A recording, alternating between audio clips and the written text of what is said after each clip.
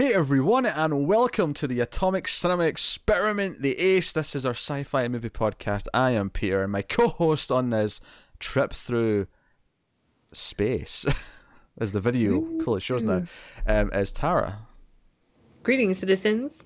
And we are working our way through the Terminator franchise. We did Terminator, we did Terminator 2, we did Terminator 3. That was a hell of a ride, that one. And we're here for Terminator Salvation today, and we're going to talk about it. We'll start spoiler-free, as we always do. We'll give you a warning in the middle before we go into spoilers. And here we are. So, Terminator Salvation is interesting, I think. And, I mean, you were this with Terminator 3, and I was close but not quite. I think for both of us, we have not seen this since it came out in theaters. Is that correct? Correct. Right, so I was really curious, because after 3, I was like, well, it can't be worse than 3. Like, it can't be. It has to be better. I don't remember it being that bad. Yeah. 3 was pretty terrible. Now, don't get me wrong. I have a list of problems. I have a declaration of problems with Terminator Salvation. But we'll find out if it's actually better or worse than 3. Now, it's definitely better than Genesis, because Genesis is absolute Batman v Superman level of garbage. So we'll get to that in a few weeks' time. I'm so excited. It's the next one. I'm the next so Terminator. excited. Did you redo a review for Genesis? I think there was. I think me and Matt talked about it on what was at the time the 121 podcast, which had like news and stuff. So it wasn't quite like the same as. Okay. Was, so it's not like a full dedicated review. Yeah, and if I remember correctly, Alex was on that, and Alex passed away in 2015. So I mean, it was a while ago. So, yeah. So, like, it's been a while. And again, I've not seen that since the theaters either. So, revisiting that is going to be interesting. It's going to be interesting. So, Terminator Salvation, the premise of this, of course, the one film in the franchise which is entirely set in the future. It's the future war. Christian Bale plays John Connor. We have Sam Worthington as this mysterious character, Marcus, who's new. Basically, we meet young Kyle Reese, played by Anton Yelchin. I actually forgot it was him that was in this, because when the name came up at the start, I was like, oh, he's in this? I didn't remember that. No, I knew who he was in it because it came out the same year as the Star Trek reboot. Of course. And I was like, who is playing Chekhov? Anton what? And then, he was in Terminator. Okay. Yeah, what a weird year 2009 was. 2009 had a new Terminator, a new Star Trek. It had Avatar, Moon, District 9. What, not that all those. Year for sci-fi. Yeah, not that every single example there was good, although most of them were. It's an insane year for sci-fi. How do I describe the plot? I guess it's, there's like the Resistance has a way they think they can stop Skynet, and Marcus is with a young Kyle Reese, and then obviously John Connor and Marcus cross paths eventually, and we have things happen. This is what it is. That'll do for a synopsis until we get to spoilers. Tara, how did you feel watching Terminator Salvation? I'm a little bit conflicted about it, but I think overall I am more on the positive side, probably more positive than you are. Interesting. Yeah. I can't wait to hear why you're wrong later in the show. But no, like I don't hate it. Like, it's better than Terminator 3. I will say it. I will open with that. It is better than Terminator 3. There are things that are in it that are fine. There's things that are in it that are good ideas. There's executions that I don't think are quite right. There's focus that I think is weird. There's like aesthetic problems that I have. There's a lot of things that add up to ultimately feeling kind of like lukewarm on it. But it's not the worst thing ever, and it's not like a complete disaster. So I think that's where I am too. I also have issues with it, like quite a few issues actually. But I think overall it was a kind of a daring choice for them to do. I understand why they did it.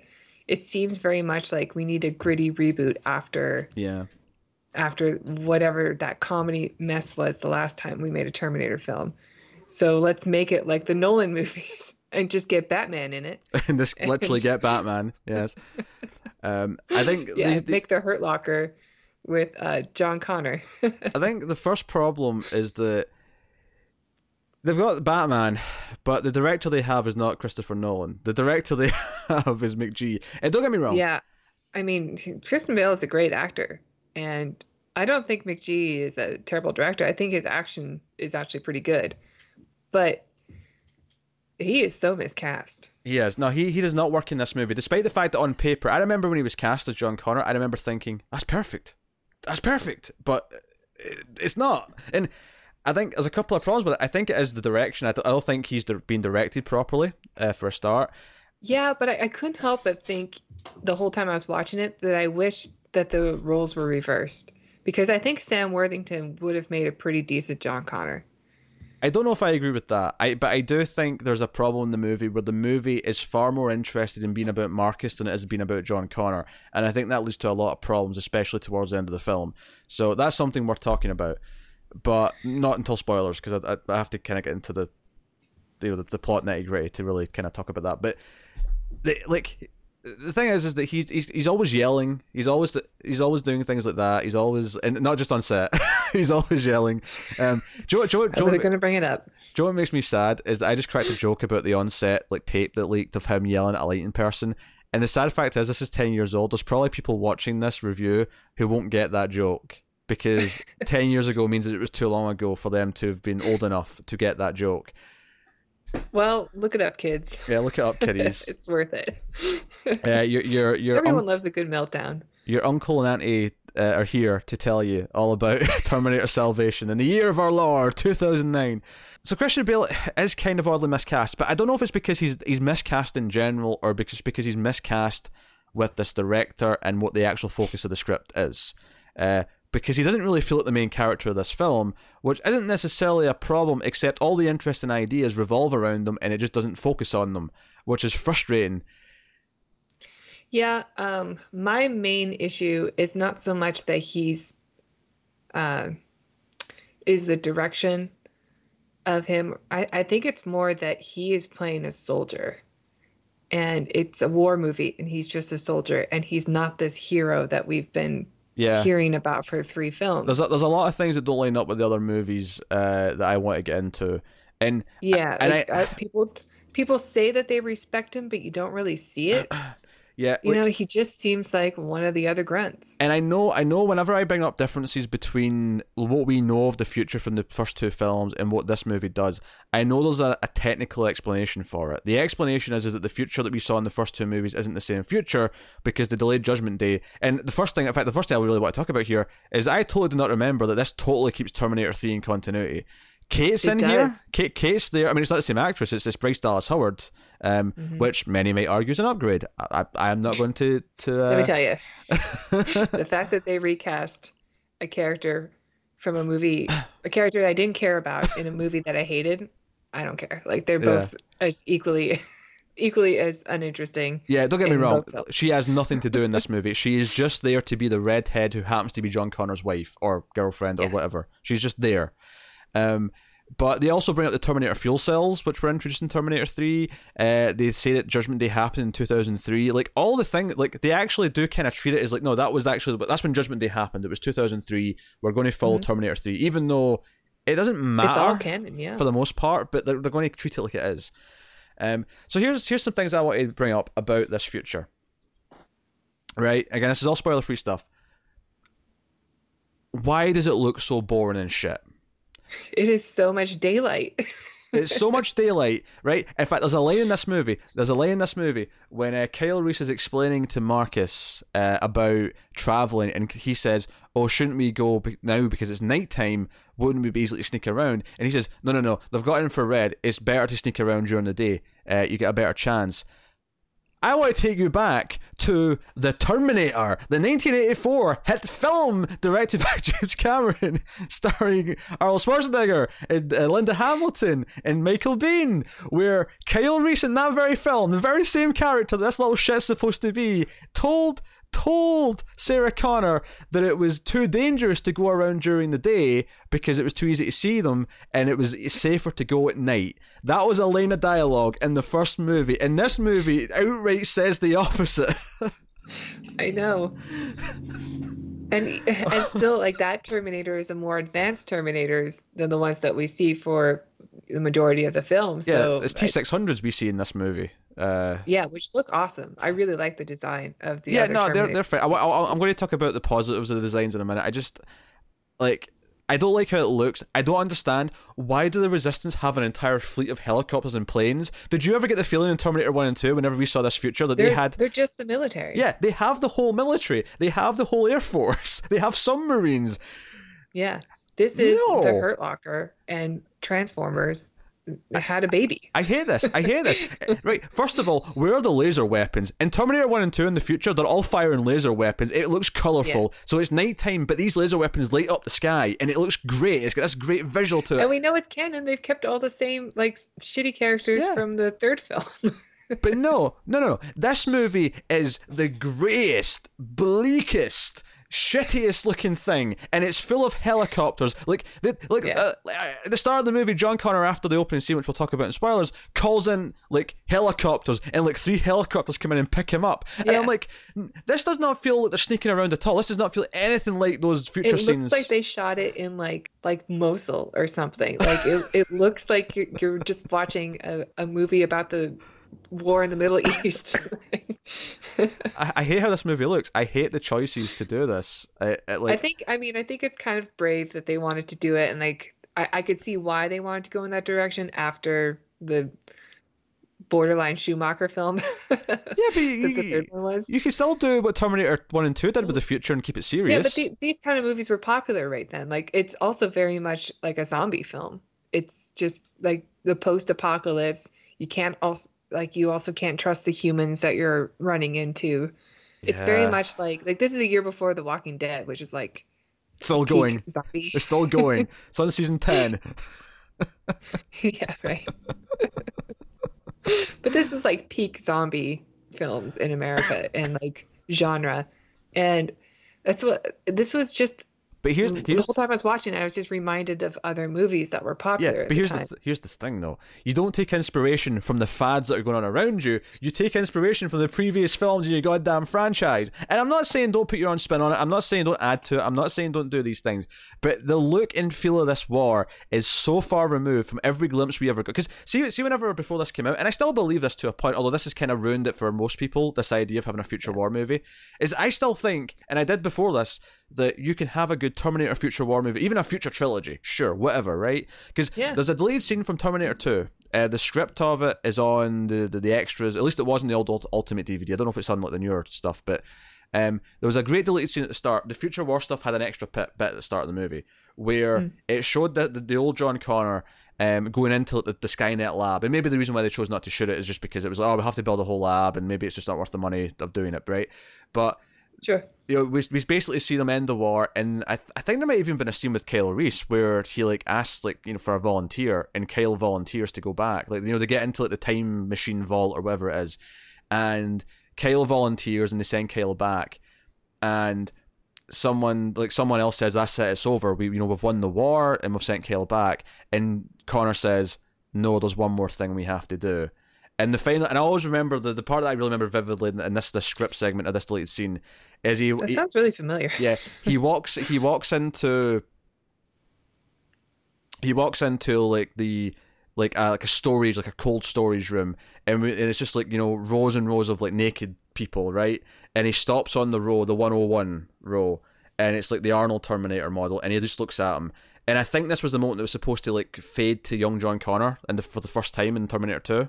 It was supposed to fade to the young John Connor from this moment, and it was like the idea of like, no, this is like him. This is the hint that he's about to send this one back. Like this is the big like cavalry's coming kind of thing.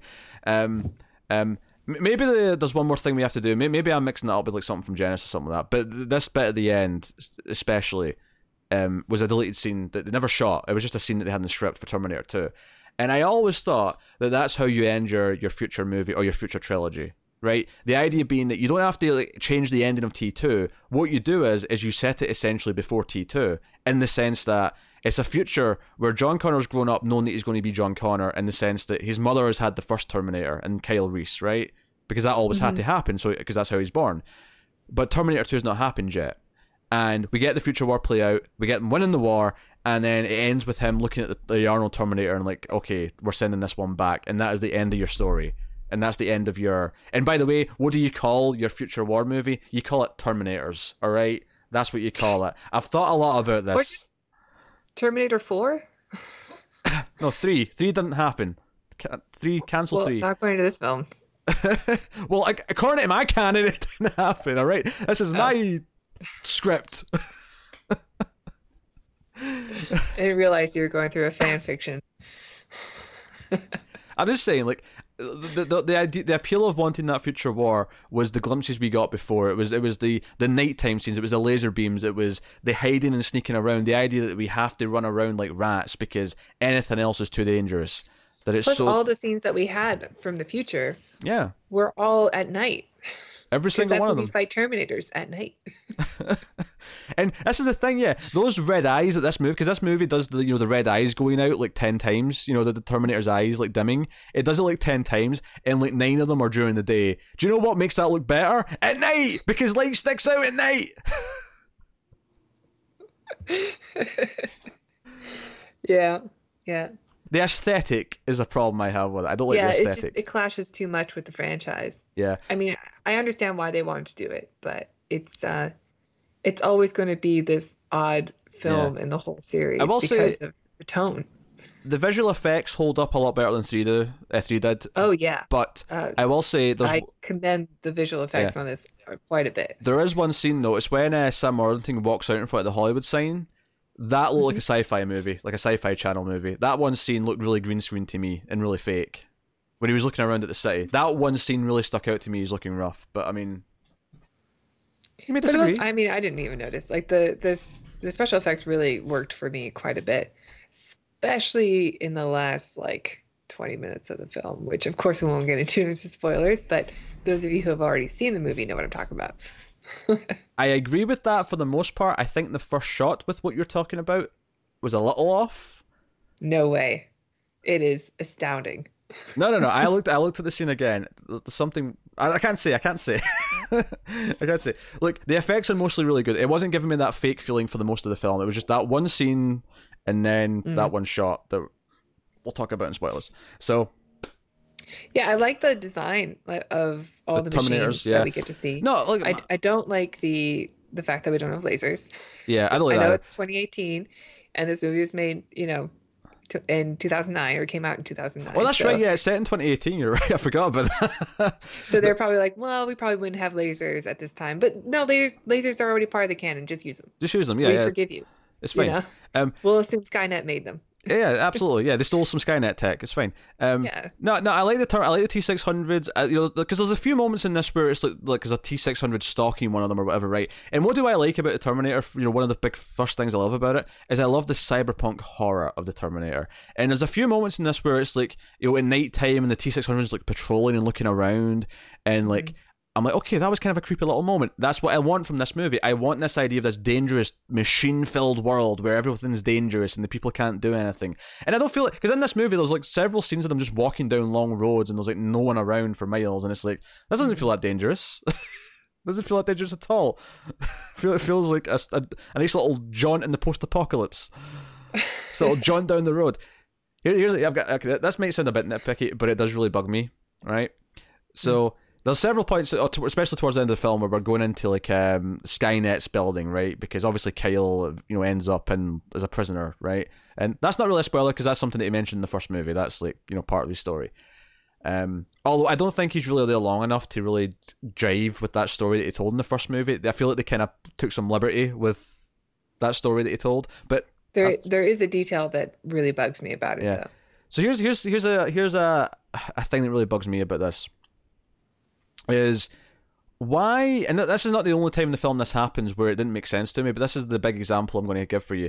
Is okay, so this like lab / prison. I mean, it's Skynet, so they basically just have everything like in one big building that's right back to back, whatever, right? Why does this place have doors with like hand scanners and keypads as if like a human being would ever be going through them? Because we see like people like hack into them, and I'm like, it's only meant to be Terminators going in and out of this place. Like, why does this place even have like traditional? Like, surely there should be whole parts of this building that don't even have that doesn't even have space because it's just meant to be a big machine. Like, why is there a keypad? Like, surely Terminator's going beep beep beep beep. One, two, three, four, five. Yeah, well, when the Terminator's just like either because it says they can communicate, so surely it's just wireless, and if not, then just jack in with like a USB like finger. So I don't know, Don't they like. just call each other and go? "Ah." Well, Terminator 3's canon, so yeah, maybe they do. Like, I just, it's so weird. Like, I don't feel like the designers, like the set designers, or I'm not going to necessarily put the blame on them. This might be the director just telling them what he does and doesn't want, or because it's in the script, Well, so they have to do it. is it not a building that was built by humans and then taken over by androids or Um, cyborgs, maybe, robots?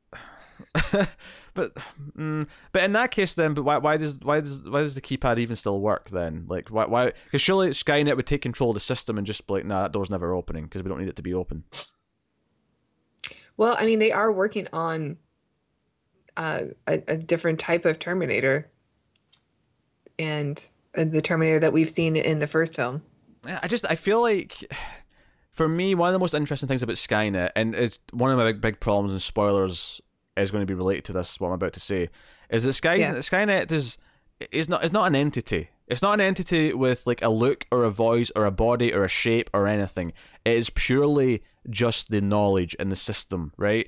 And one of my things I love about cyberpunk horror is the idea that it doesn't need like body. Sure, it's got like drones, it's got Terminators out there doing things, it's got these flying machines, sure, but it doesn't need hallways, it doesn't need to have a voice or do anything like that. It just, like, it can literally just be a block, but that block is the most dangerous block in the world because it's connected to everything and it can control everything, you know? Sure. I mean, that was kind of one of the cool parts about the third film is that once it becomes active, it only takes a second before but what it I mean immediately turns on humanity because it goes through like its own life cycle in a second. Yeah, but what I mean is though is it doesn't need like it's like the building that houses it should not be like any building that humans would ever build because it doesn't need to have hallways, it doesn't need to have windows, it doesn't need to have anything. It can just be a mass of cables and like you know, circuit boards and shit. Like, it can just be this grungy cyberpunk thing. It doesn't need to have anything that would be recognizable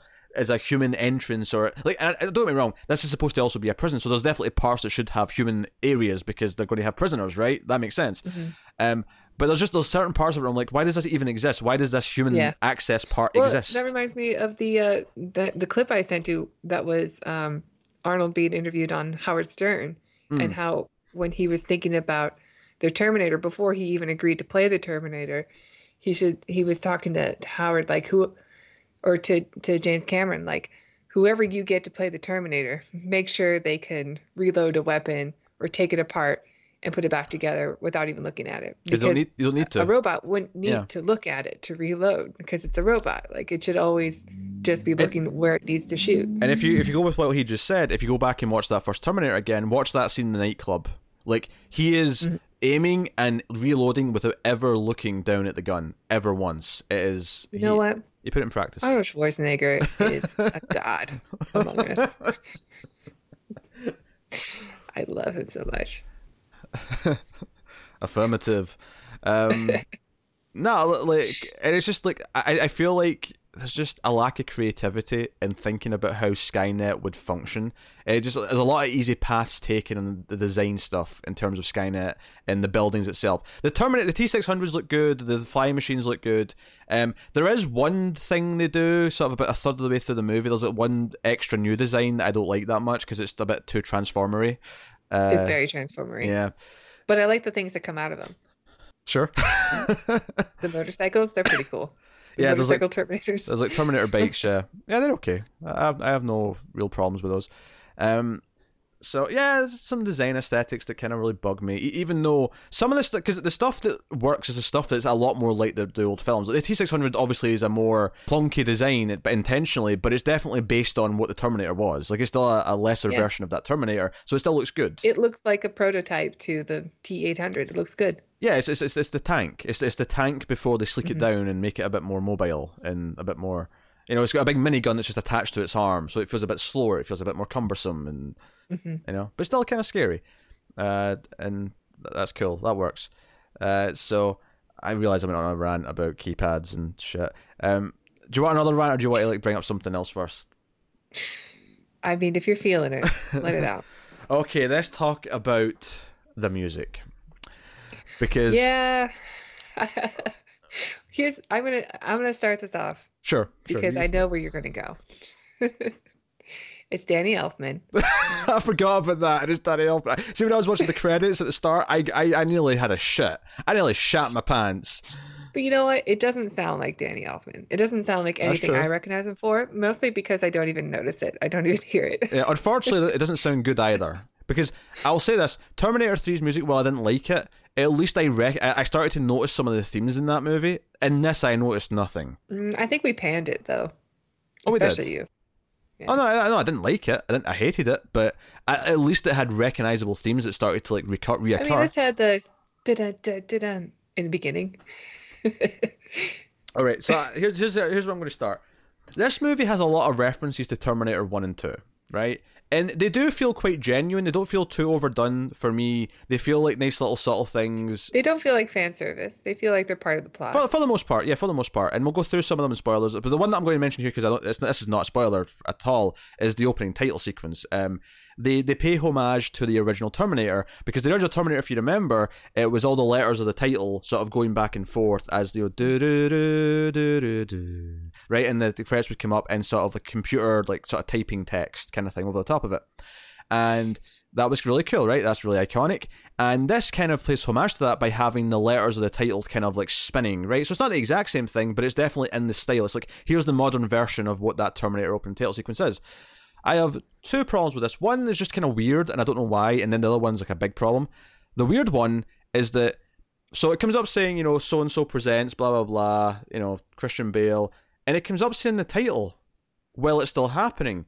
And I was thinking to myself, that's weird. The whole point of this type of title sequence is that at the end of the title sequence, all the letters finally come together, and it goes back the way, like the original Terminator, like Stranger Things even does, right? That's the whole idea. But the weird thing is that it still does that at the end. It still forms the title at the end, but it still says the title in the normal font, early on in the credits. It's almost like they said, no, we still have to have it after the first couple of credits. And like, tons of movies leave the title till the end. That's not that weird. That's normal. So that's just weird. It's not a big complaint, but it's just weird. The other thing, they made a choice. McG and Co. made a choice to make this opening title sequence a giant homage to the first film's title sequence, right? It's the same style. They're going for like a modern version on it, their own little take on it. But they Did the first one have the metal clanking, or is that the second one? As the second one. Okay. So they went to this effort to do one that is paying tribute to that original film, and they don't use the theme music? What? You get the dun-dun-dun-dun. That is not the theme music. That is the backing track to the theme music. Oh my god. Yeah, that's this movie uses the dun dun dun dun dun like 2 or 3 times, right? Total. Once in the titles, That's once right in the beginning, and like maybe at the end. like the last scene. It's in a scene towards the end, then it's just at the start of the end credits as well, right? They use it 3 times. And it bugs me because I thought, maybe the last time it'll actually go into the score. It'll go into the music. It'll go into the do do do do do. Maybe it'll actually do it, and it never does. And I don't know if it's a choice from the director. I don't know if it's Danny Elfman being like, I don't want to use the themes of the old. I want to do my own things. I don't know what it is, but this upsets me on so many fundamental levels. Like, to go to the effort to recreate the opening titles from Terminator 1 and then not use the music, like, what are you doing? What life choices have you made? What is your childhood trauma? McG.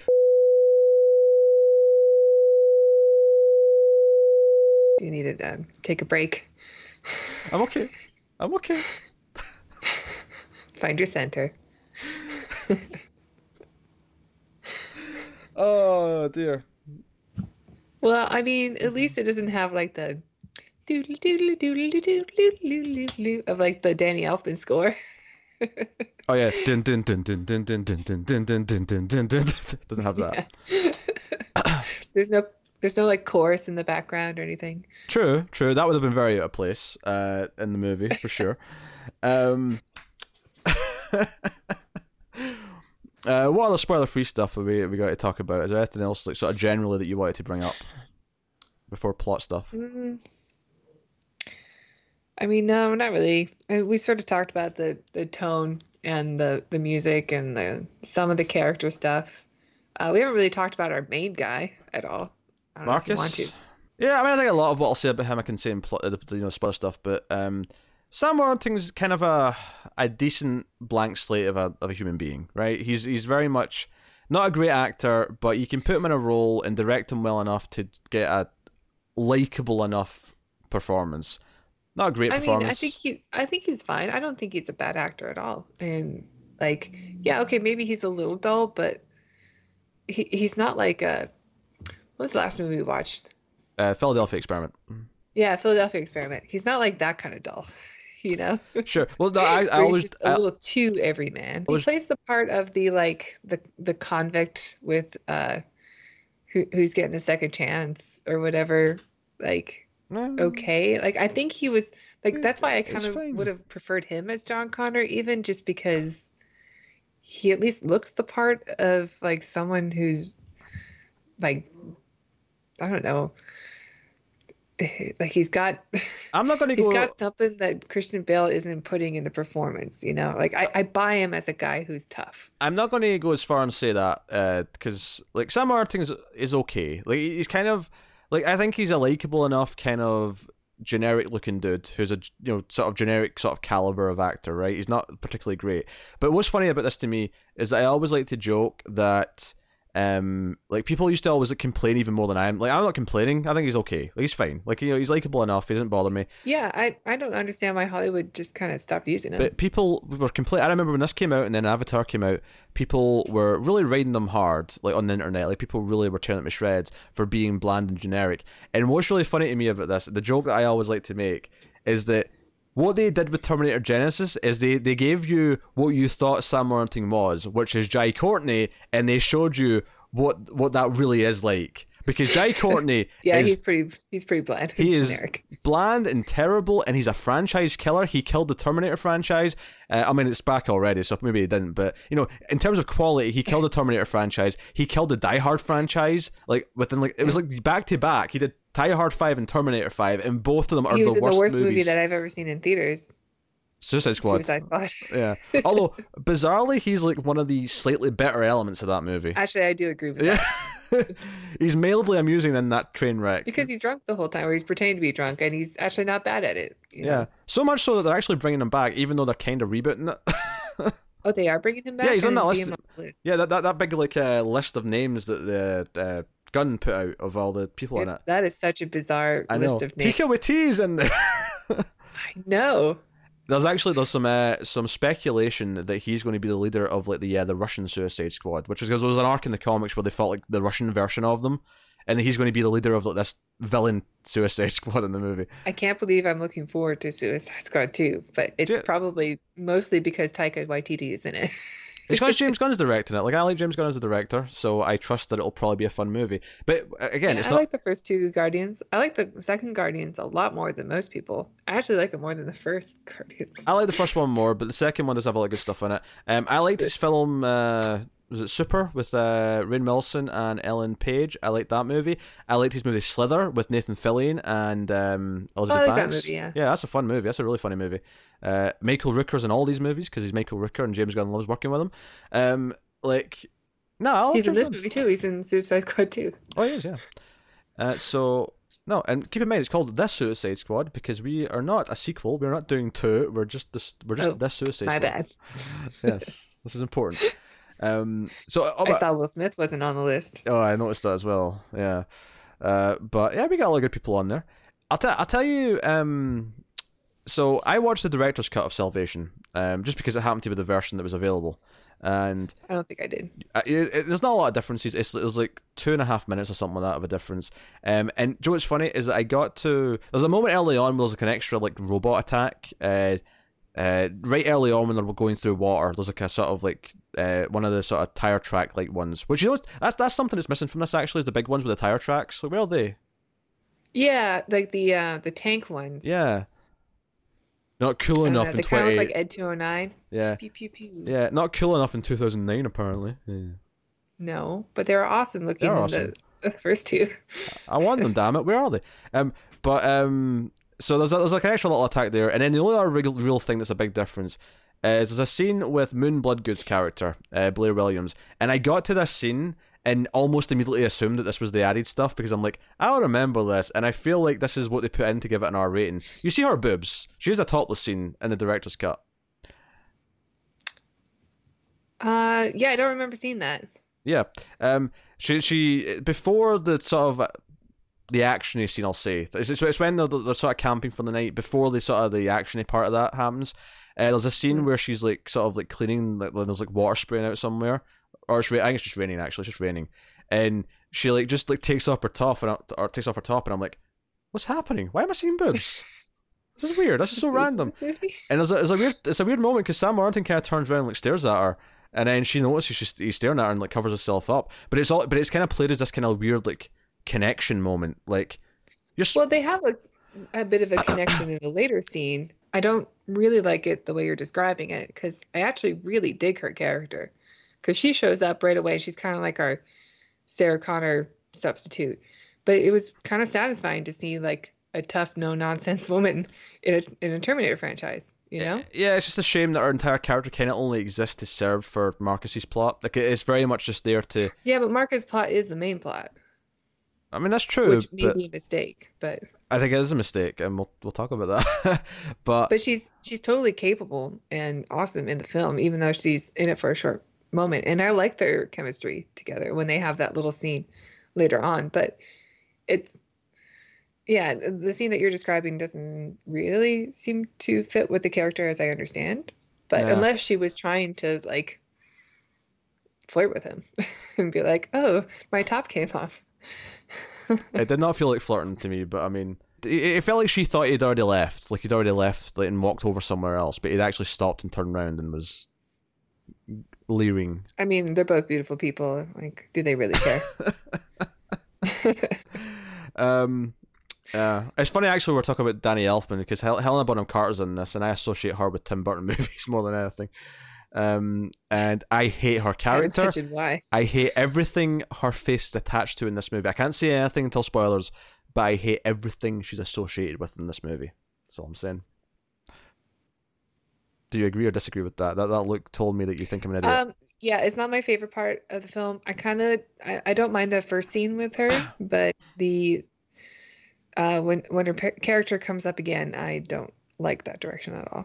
Mm-hmm, mm-hmm. Well, I don't really care that much in the first scene, but the first scene is just, the setup. Like, right. Plus, it's odd because you see Helena Bonham Carter, and you're like, okay, she's too big of a name to only have one scene. So the whole film, you're just kind of expecting her to come back in some way, which I think is maybe a miscast for that reason. Yeah. Why not just get no name? I agree, get a no name. In fact, Joe, it worked so well about the T-1000. It was a no name. Robert Patrick, no one knew who he was, and it worked perfectly. Oh, let's talk about Michael Ironside, actually. Michael Ironside's in this movie as the leader of the Resistance, and I like Michael Ironside. I do. Like, he's a very likable B-movie actor. He has got a great face. He's got a great face. Great voice. The problem is, though, is I associate his voice with B-movies at this point, and he was really taking me out of this because every time he was Starship Troopers, that's what I think of when I see him. Every time he started like yelling orders or was giving shit, it felt like, I don't know, it made it feel more like a B-movie, and it didn't really fit with the tone either of the Terminator movies or this movie. It didn't fit with either like the old movies or this movie. No, the thing I didn't like about the character is just that, okay, so he doesn't respect John Connor at all. Oh, he's always yelling down at him. And it's just like, who is John Connor? Like, he is not this guy that we've been told. Yeah, that's the other thing that's in the director's cut, by the way, is there's an extra little tidbit. The first time they're in a scene together in the submarine, he pulls out a gun and points it at John Connor's head when he thinks, he's just to make sure that he's not betrayed them or something like that. And it's like a really weird little scene. Yeah, it's weird. I'm gonna let Kat and you don't ever, like, every scene that we get John Connor in, it's like he's made weaker. Like they purposely make him look like the underdog or the weak man amongst them, and I just don't understand. He's not this legendary hero. Here's the thing. I don't mind if he's not that at first. If that's the story of him becoming that, and no one believes him, because they mentioned at the start, he's just a soldier. He's just an exceptional. Which was just fine. No, but that's sure, fine. But that's it. But if that's the story, that's okay, because they mentioned at the start that no one really believes him. Like they think he's an idiot. They think, oh, he thinks all this stuff's going to happen. No one believes him. I'm fine with that if the story's about him proving that this is going to happen. If the story's about him earning respect, I'm okay with that. The problem with this movie is that he's not the main character, and he's basically in a subplot until it's time for the third act to start, and then it almost starts to treat him like he is the main character. So everything that happens at the end that's supposed to have any emotional impact doesn't land. It doesn't land because he's not earned it. Because we don't actually spend the film with him. We spend the film with Marcus, and every time we spend with John Connor, it's just these little moments of like him either, like you say, being yelled at, or just try to do this plan or whatever. There's not a lot of range with him. So anytime they try to like make a big moment with him where it's either emotional or he's trying to be inspirational and like talking over the radio, it feels false. It rings false because he's not earned it. I don't think it's because Christian Bale is the terrible choice to play the role. I don't even think it's because we can't focus on John Connor. I don't even think it's because he can't start as weak and build up to be the strong John Connor that we know. That I think that could be an interesting story. Is him earning that respect, him earning that he can't just like, because that could almost be like something you play with. The idea that he was expecting to have respect because he was always told since he was a kid that you're going to be this important person, but it's not just going to be handed to him. He has to take it. He has to like, no, sure, this is why I'm respected. The third movie is canon. I mean, the third movie he was like barely even like that kid. John Connor that we saw was way cooler than he was. Way more of a leader. Terminator 3 John Connor was a weasel, so this almost is in line. If anything, he's too much of a badass in this to make me believe it's the same guy.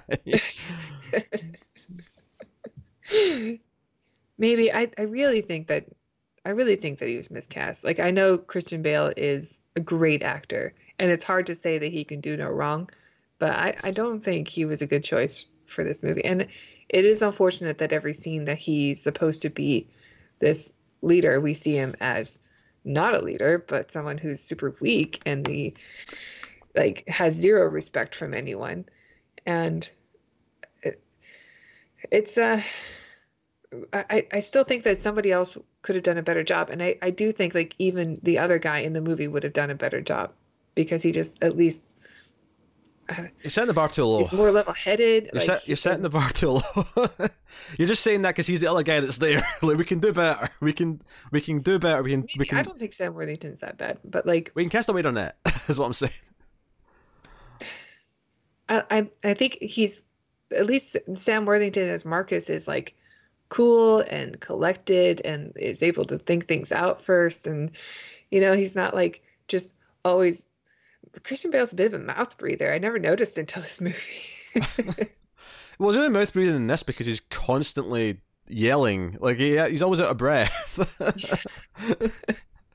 I mouth breathe when I'm out of breath. It happens. Yeah, you're right. I want to get into the interesting ideas with this character that I think they could build a movie around, and they don't. And they make some really weird choices of when to drop certain pieces of information that I think are the totally wrong moments to do it. Like, here's an example, right? The moment that John Connor hears the name Kyle Reese, right? If this is a John Connor who knows who Kyle Reese is, right? Uh-huh. And the moment he hears it is like this nothing moment where some random dude that we never see again just happens to say, "Oh yeah, some civilian named Kyle Reese," and it's a nothing moment, and he just kind of like glares at him. There's a moment later on when he's talking to Marcus where that should be the first time he hears that name.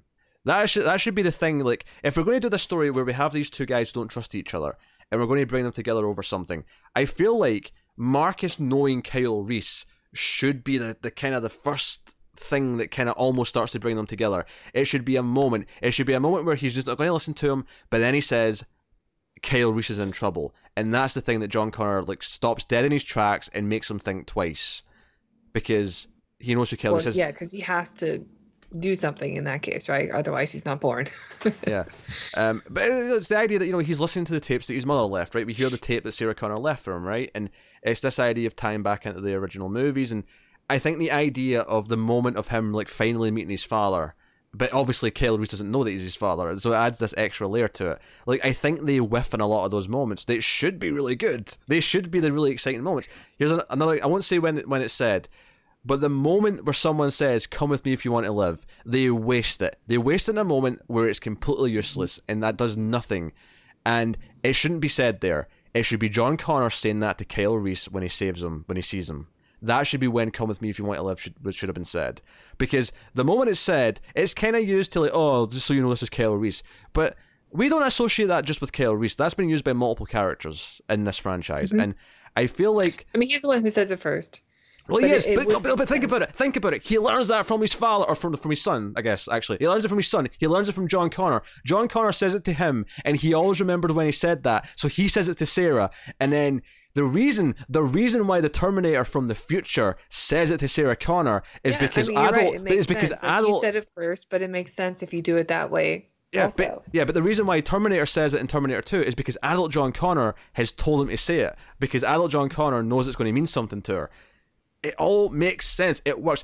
This is easy. This is an easy movie to write. Why is it so hard? Why is it so hard for these Hollywood writers? It's so easy. God damn it.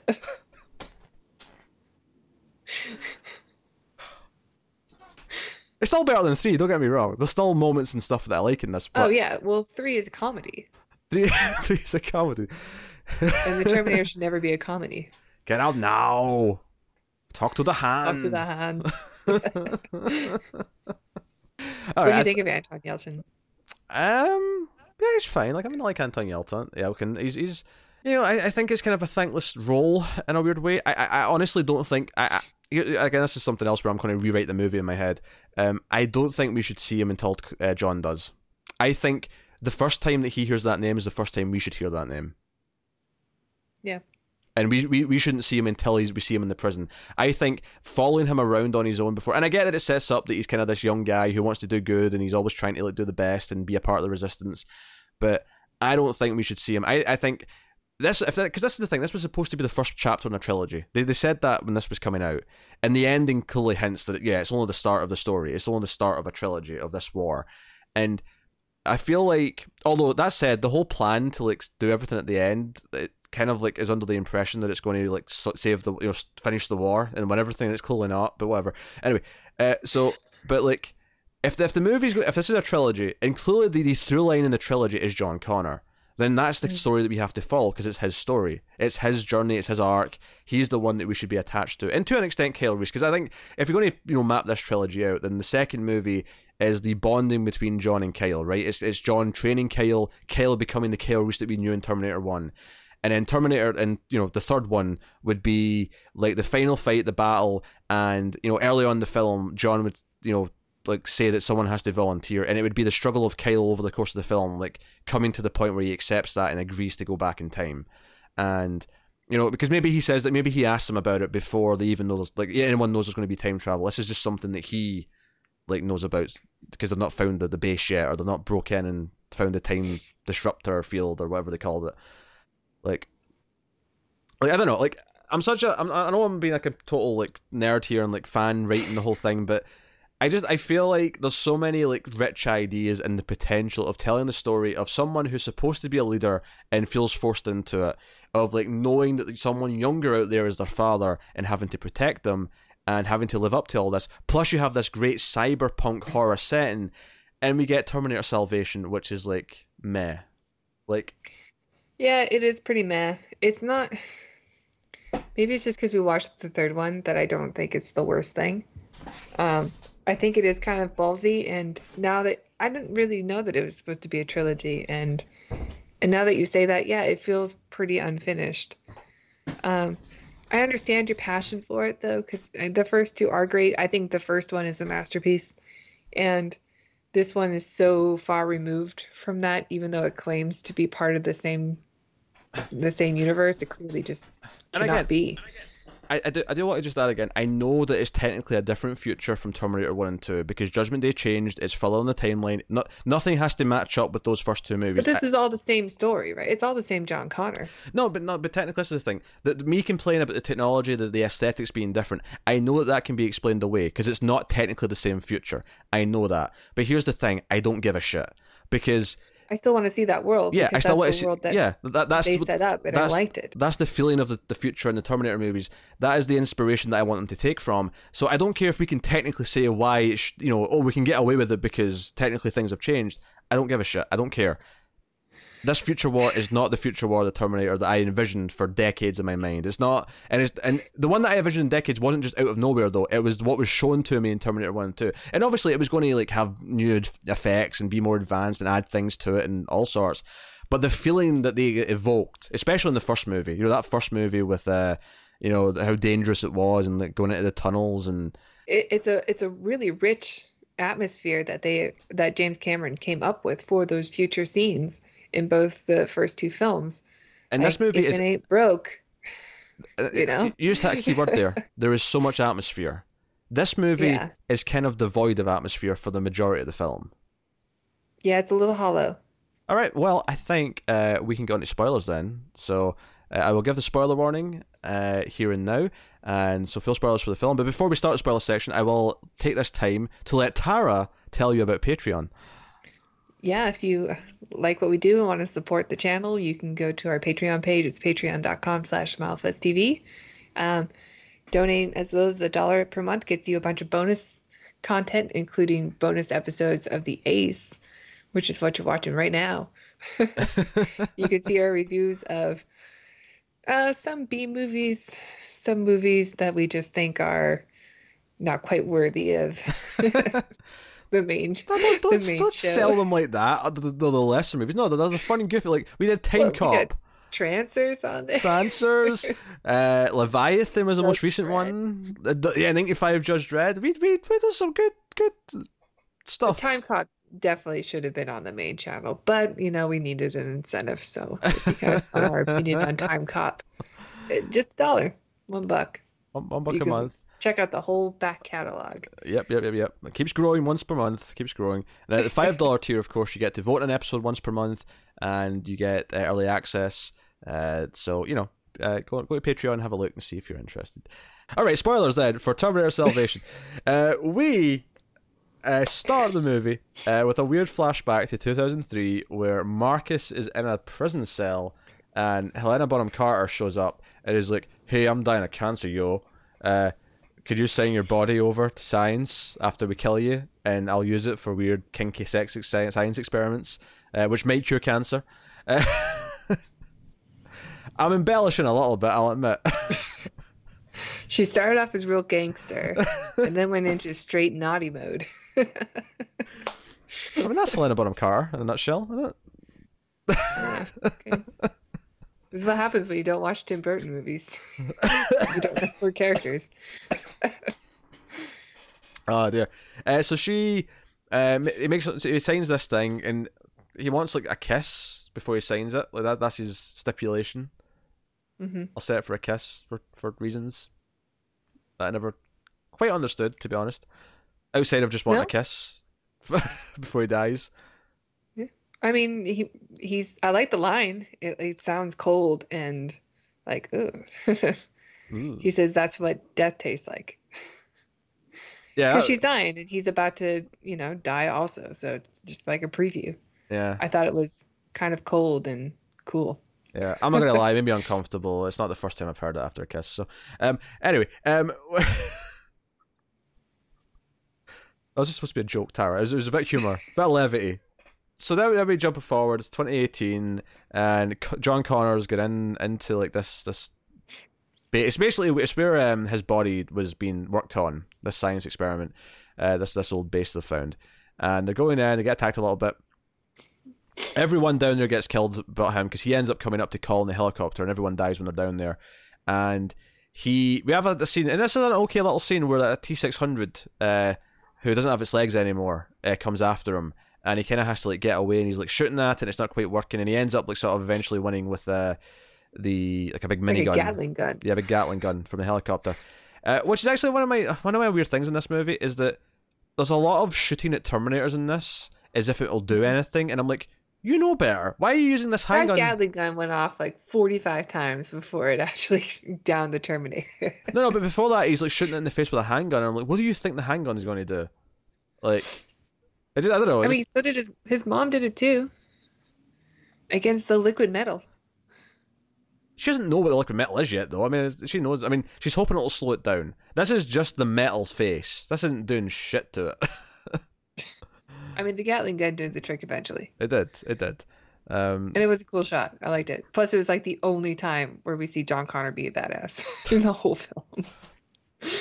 Yeah. Well, I think I would have liked more of his genius and like how he thinks through things, because there's a scene later on how he like steals one of the bikes, like one of the robot bikes, And it's like a little plan that he has, and I like seeing him like have a little plan, work it through and be smart. Yeah. Like that's kind of the John Connor I want to see, is the strategic Right. John Connor. Like a lot of great generals of history and our future should have, Hopefully, as a quality.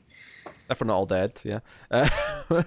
So, like, I mean, like John Connor, but who's this great savior of humanity. there is definitely an attempt to make him feel cool in the next scene though, and I hate it, where he's like, I want to find where the main again, they've got like this is like a total cargo plane they've got that he's flying in, and he's asking to be taken to base, which turns out is a submarine, and the guy's like, nah, that's a need to know basis, you don't need to know the name of the place of the main base.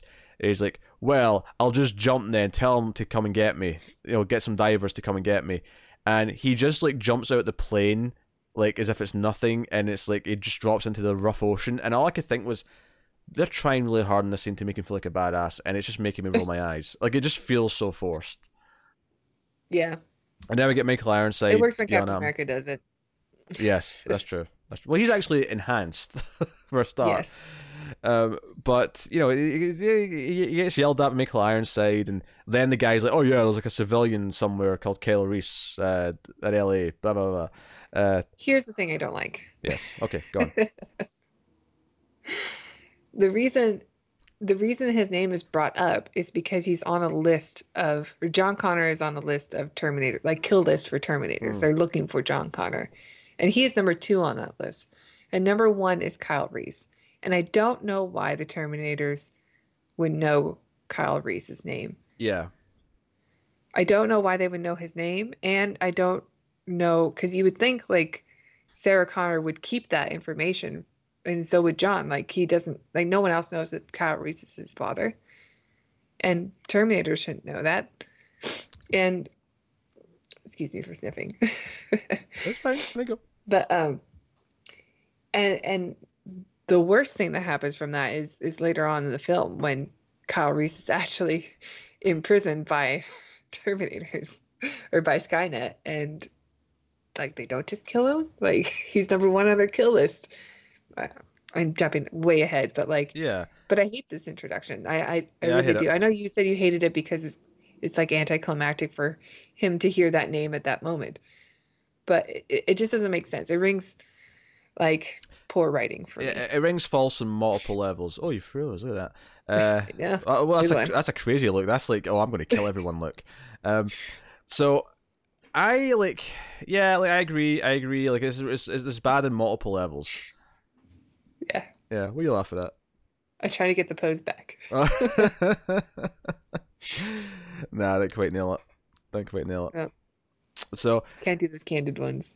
Yeah, so Marcus wakes up though. He wakes up out of the place they were, and he's all like covered in mud, but he steals this dead guy's uniform, saunters off into the city, and he's walking down a street and he sees like a T-600 down in the distance, and he's like, "Hey, Mr. Robot. Hello, I'm lost. Can you help me, please?" And hello, sir. Where's everybody? And young Kyle just jumps out from the side and like pins him down because obviously the T-600 starts shooting at him, and he's like, "Come on, you idiot! You can't be shot. We have to like sort of like run and hide." And him and his friend, his little kid friend, have got like a whole trap set up, all this like rubble they're going to drop on it, and this it's quite smart. Again, this is the sort of stuff we should see John Connor doing, not Kyle Reese. But Kyle should be learning this from John Connor. In fact, hell, there's even a moment where Marcus like shows him how to like not get a gun grabbed off him, and it's like, this is like a father-son moment. Why isn't John Connor having this moment with him? That would feel like it makes more sense. This weird, cyclical thing. Right. Yeah.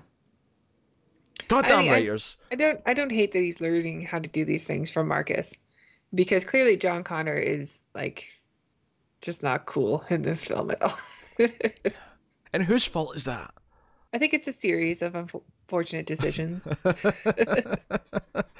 I think it starts with the writers. I think the writers they wrote a script that was not interested in exploring John Connor, which is infuriating. Anyway, well, they wrote a script where they wanted to explore a different type of machine, right? Like it's supposed to be like the line between humans and machines, which we've sort of seen in other Terminator movies, like in order to beat the machine, you have to become like it, or the dangers of becoming too much like the machines, and then you lose your humanity. And this is like, okay, well, let's just take that theme and make a hybrid. I'm jumping again, but like, Yeah, sorry. it's fine. Well, it's fine. You could scale up the way if you need to. I just it's a really weird focus for me. And I don't necessarily hate the character of Marcus. Like, if anything, I'd feel like it's fine to have him here and have the idea they're going for. This Well, he's idea. kind of the most interesting character in the movie, which is a shame. But Well, yeah, I mean that's true, but like, I don't want him to have his plot at the expense of actually giving the supposed main character. And I say that because Marcus is dead at the end of this. Marcus does not survive until the next movie. Like he's a one okay, and you're done. jumping ahead too, so now I don't feel so bad. But like, this is why John Connor should be at least equal, if not more, the main focus, because John Connor is going to be the through line for your whole trilogy. I mean, admittedly, it never happened, but like, that was the whole point.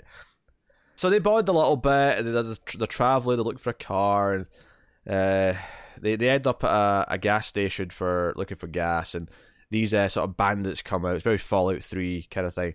And like, no, this is our gas station. You can't take stuff. But there's a nice old lady who's like, no. This little one needs to eat. We'll give them some stuff.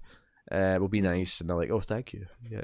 But of course, Yeah, this is the part that reminds me of a zombie film where you like have that's to fair. you have to survive against other humans as well as your common enemy. Yeah. Yeah. Which I don't That's think what was I was getting necessary. at. Although the scene that's later that also sort of makes you think of that is much worse. Hmm. But yeah. So the giant transformer Terminator shows up. It starts to grab people out the building. How did it sneak up on them? Yes. How quietly Like, was this thing walking? It's like a skyscraper.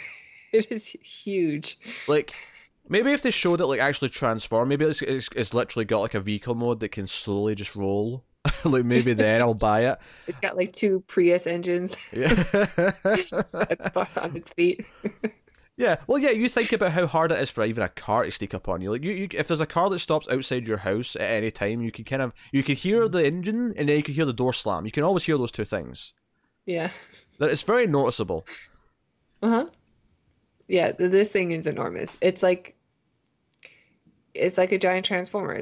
Or like Godzilla's just snuck up on you somehow. It's the same complaint as at the end of Jurassic Park. Like, how did the T-Rex like get in there without everyone hearing it? Given that, especially since the rest of the Yeah, film. but that's a great movie, so we don't care. Yeah, but the rest of the film is like showing you how much like you noticed it coming because the water and the rumble and everything. Mm-hmm. But at the end, it's able to stealth in because plot. Hey, that T-Rex can do a lot of things. It can scale walls. Yes, it can. Like you say, it's a good movie, so you don't really care. But Yeah.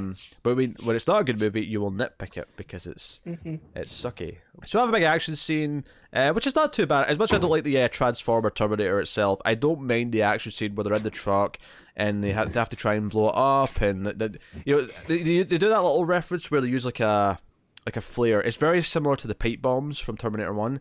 It's a very similar kind of visual, and I think that's intentional. I think it's intentionally trying to conjure the image of Kyle Reese with the pipe bombs. That's okay, and the bikes are chasing them. Obviously, they eventually get nabbed anyway, except obviously Marcus, who's left alone. But I don't really understand the need to have the little girl with them. because little kids make you sympathetic. Yeah, I don't understand why Kyle Reese needs to have her there. Like, I think it's kind of cool that she was born like after Judgment Day, so she's got like all this trauma and stuff, and like that's a neat thing to have. But she could just be like, I don't know, in the Resistance base. Have her like following Kyle Reese around, and he's always taking care of her. I think it's an odd choice. I don't think I need it in the movie, and yeah. It's superfluous. Yeah, it just sits there. She doesn't really add anything to the film. Yeah. Marcus is left on his own. Basically, John Connor realizes because he's like hearing over the chat that there's activity happening and there's civilians, and he knows it's Kyle, and he's like, "Oh, send in fighter jets! Again, I hate that they have fighter jets. Like, what? But they send in fighter jets and try and help them by blasting the Terminators, and they take down one of the flying ones, and that's whatever. But Marcus is left on his own, and it's one of the fighter pilots who turns out to be Moon Bloodgood's character, who's Blair, and she is dangling. He helps her down, and they end up walking together, and they have this whole thing where they're out in the rain and the campfire.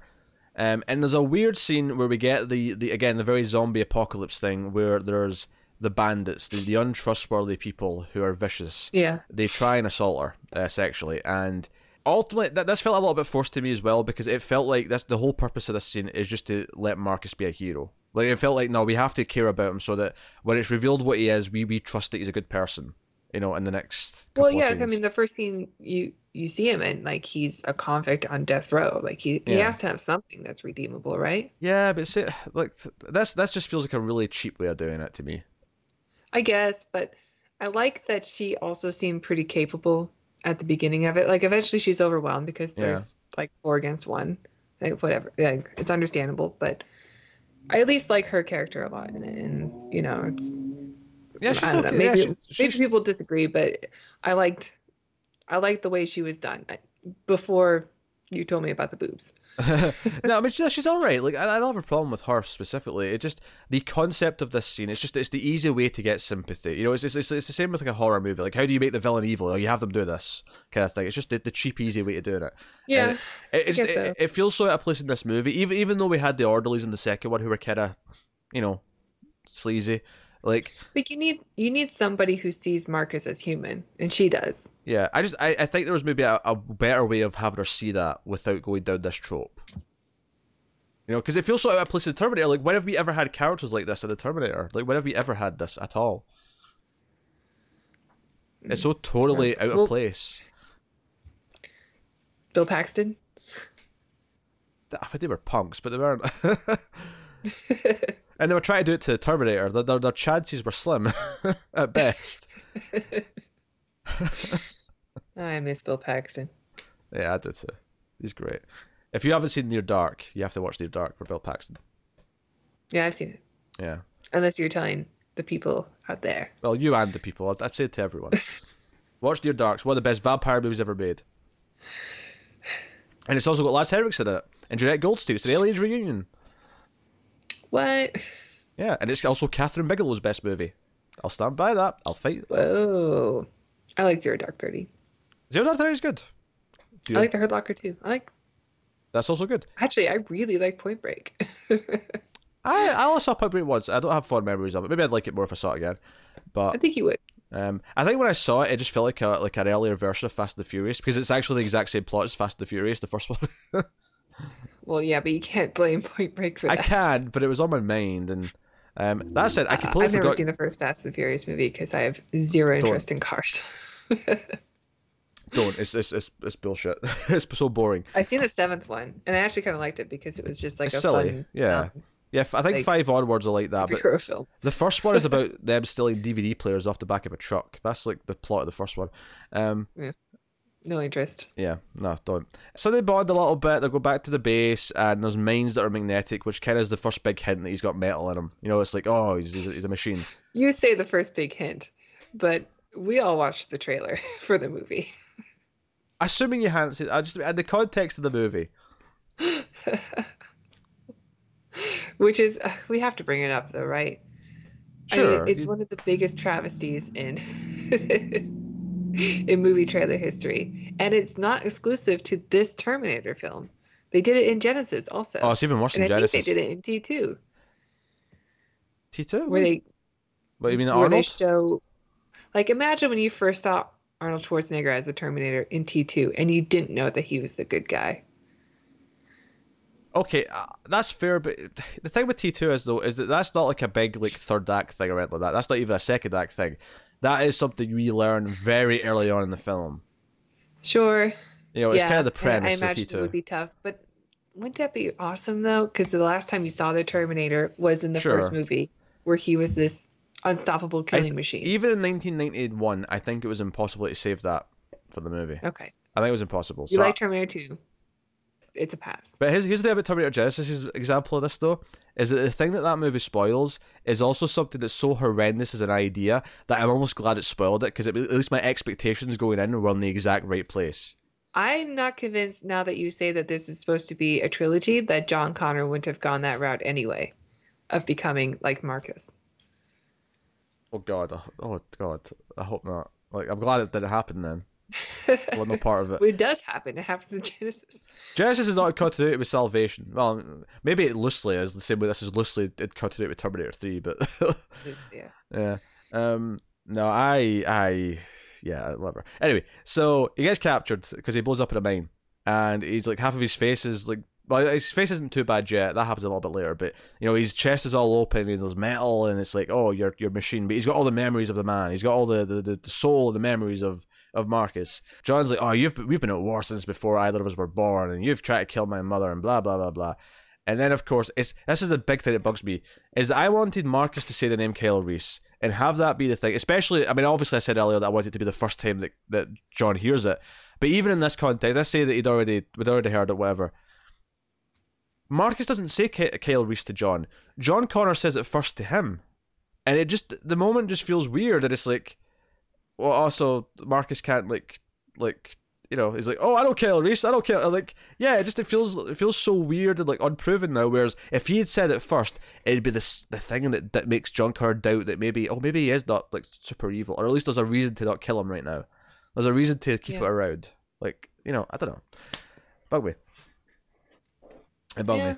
And it makes him question everything because his mum never told him about like these weird flesh hybrids kind of thing. So he's feeling all doubtful. And Kate's why around. Do they exist? Is it because they're trying to like was Helena Bonham Carter part of Skynet, or was she like a former Skynet employee or something doing her own thing? She was a part of Cyberdyne for sure, or part of the company. Cyberdyne. Like, okay, yeah, and so were they just trying to like cure cancer by, like, is that why these Terminators were even models so that they can be like housing for humans, so that we don't have our flimsy bodies anymore and we can live forever, or something? Was that like the goal of Cyberdyne? Assuming they already existed, I mean, maybe you could say that they had plans for like sort of like spare bodies essentially for people so they could switch. Maybe Skynet like looked at those plans in their history and said, "Oh, we can use that for my purpose, or the machine's purpose. We'll use that as a fake body for my Terminators," kind of thing. Well, right. That's why they have humans there, right? Is because they're trying to copy like human flesh so that they can make their new Terminators that will go back in time and all Presumably, that. Although in Terminator 1, Kyle does say they have humans building things, working for them, which we don't really see any examples of in this movie.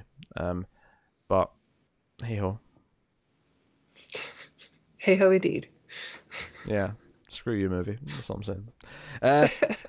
So, yeah, no, it's just like... Yeah, I don't really get exactly, like, is she in charge of Cyberdyne? Is she, like, high up in the company? Is she...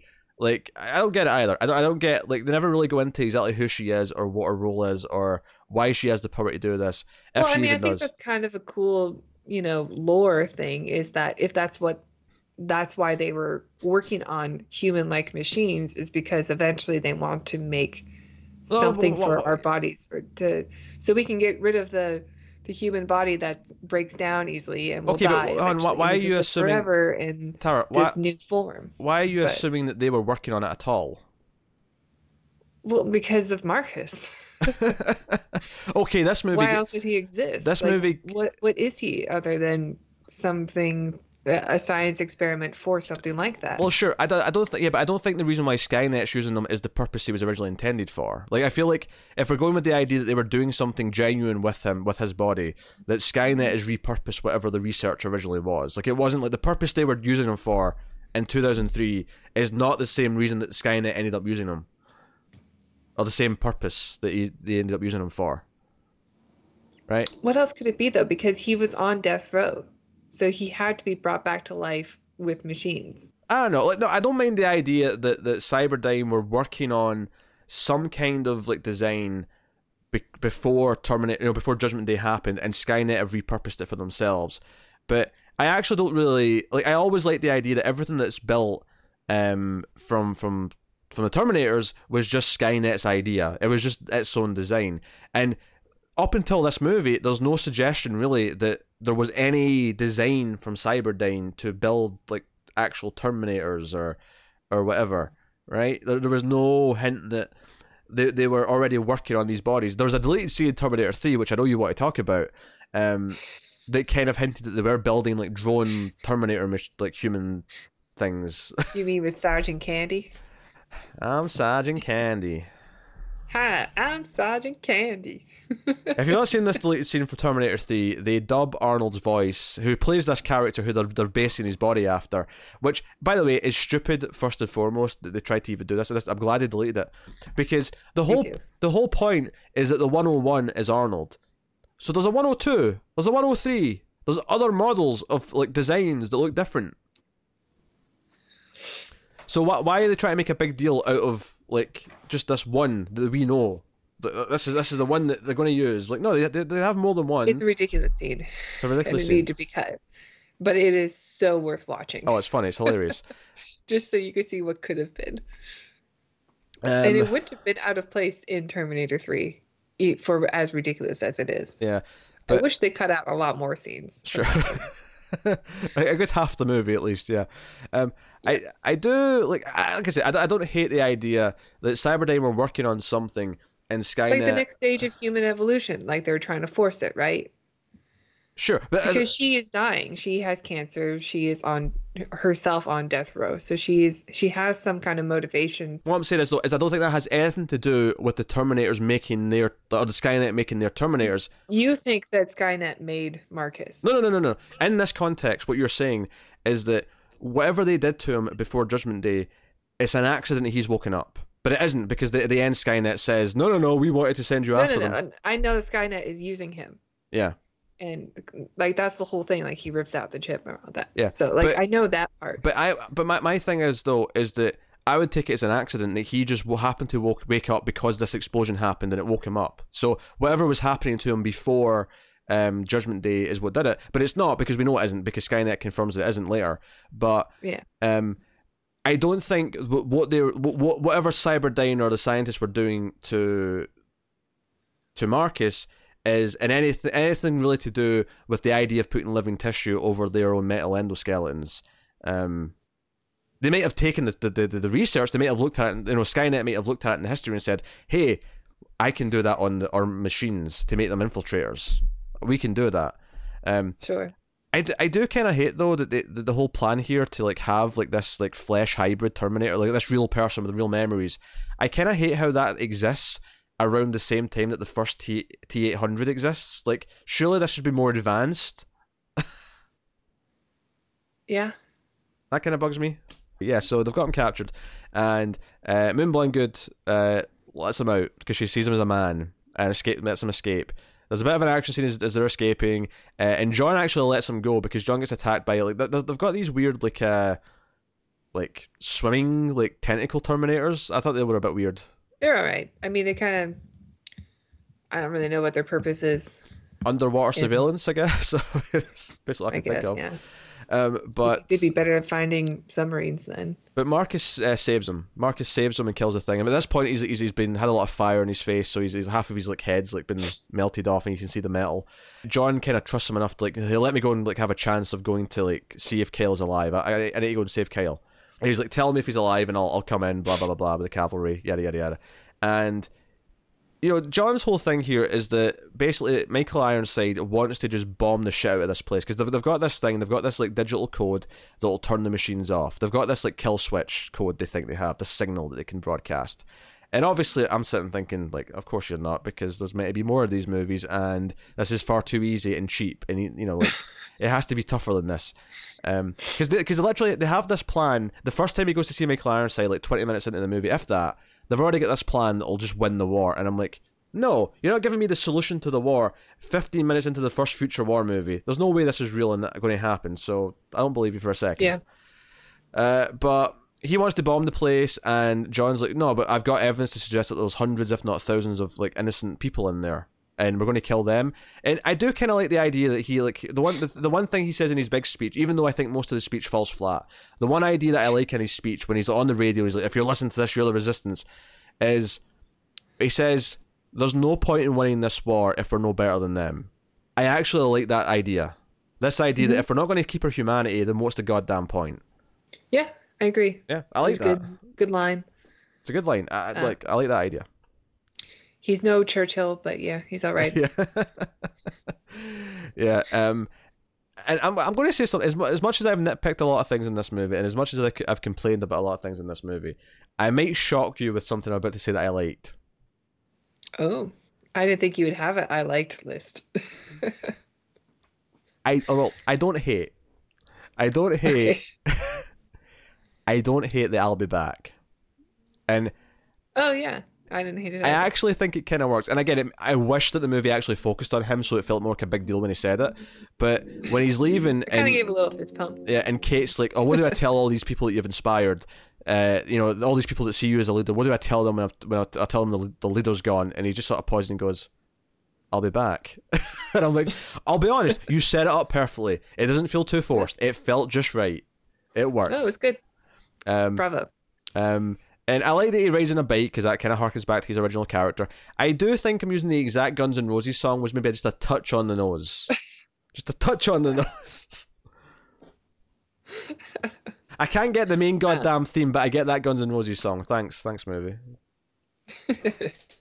Honestly, for the most part, once it gets to the factory / lab / prison, whatever this big building is, and I hate that it's got keypads, and there's one big thing I hate in the middle of all this, but I mostly like a lot of what this last half hour is.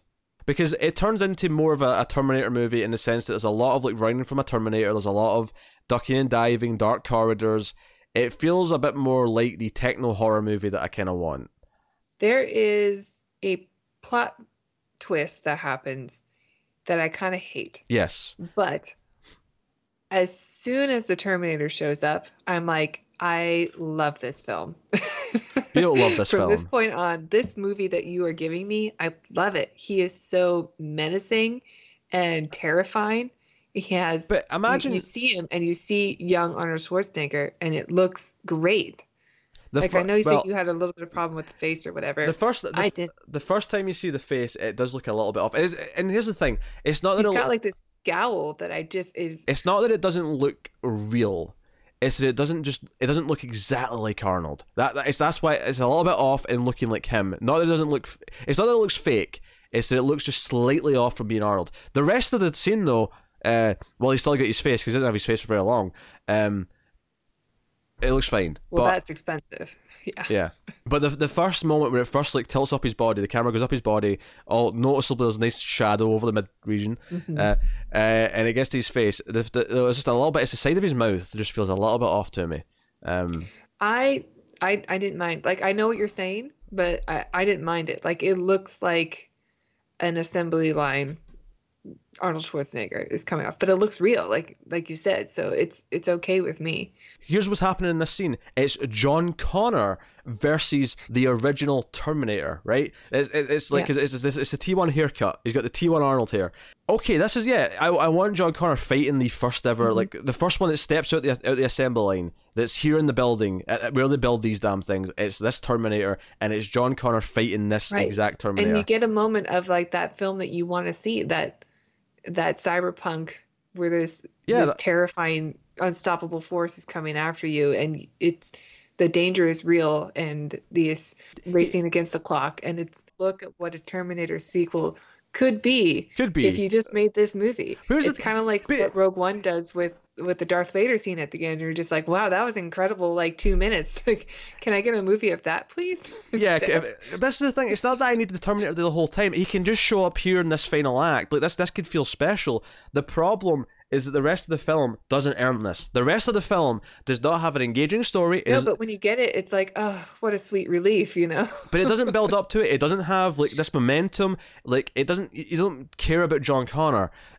So even though this is a listen and response because we care about the franchise and we care about the past of the franchise, it doesn't really earn it. This scene feels like it belongs in that franchise, and not just because you're seeing Arnold. It feels like a Terminator film. No, and don't get me wrong, I don't think it's perfect. I think it could be better directed. I don't think McGee's, it's not as good as Cameron. He's not, it just isn't. But it's serviceable. It gets. Well, he has no horror in his movie, and I think he's fine in action. I think his action scenes are actually pretty good, but I like the chase scenes. McGee's problem is not action though. McGee's problem is characters and performances. He's not good. He doesn't know how to like actually supervise a script to actually make sure the script's good. Or he's just bad at picking scripts. And he's not good with like drama. That's what he's bad at. Yeah, there's a lot that's missing, character-wise from the film. Like I don't mind Marcus, but if they want to do this like whole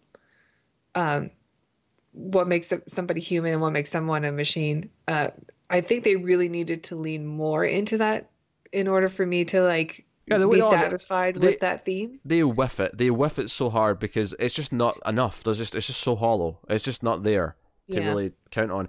And so much happens to this Terminator. He shoots a melting pot of like molten metal on him, and it melts all the skin off of him. And then he shoots like a liquid nitrogen tank. And I did laugh a little bit that these two things were so close to each other. Like, and I guess it makes sense. I guess the whole point is that if there's like an accidental spill, hot and cool. Yeah, is that the cold thing is there to like help with that. But it just made me laugh that it's two extremes: molten metal and then and liquid nitrogen, and he completely freezes over, and he's like got his hand out, and it's like, okay, that's a neat little touch, and he's like sort of like starting to like break down and shatter, like, and get free as like John's doing his thing, and he's setting up the bombs, like it's the Terminator fuel cells. He also has the like molten melty hand, and he gives him that John Connor scar that we see. That's in right, yeah. Old films in the future. He gives him the actual scar. He gets his scar. Okay. Yeah, which is okay. Like that's one of those prequel things that annoys me. I hate when prequels do this thing, and even though it's set in the future, it's a prequel. It's a prequel to the story we know. Yeah. The future war, even though it's in the future, is a prequel to Terminator 1 and 2. It just is. And one of the things that I hate about prequels is where they try to make big deals out of like little details that didn't really matter before. I mean, that's what's okay. It's true. That's what's okay. The scar doesn't really matter, but it's a big gash in his face. Oh yeah. When you see John Connor, you're like, oh, I wonder how he got that scar. And it makes sense that he would get it from a Terminator because he's part of that war. It's from an Arnold Terminator, and that makes it kind of special, right? Don't get me wrong. I think this one's okay, but it's one of the things that I have a problem with prequels in general is that they often fall victim to just doing nothing but this.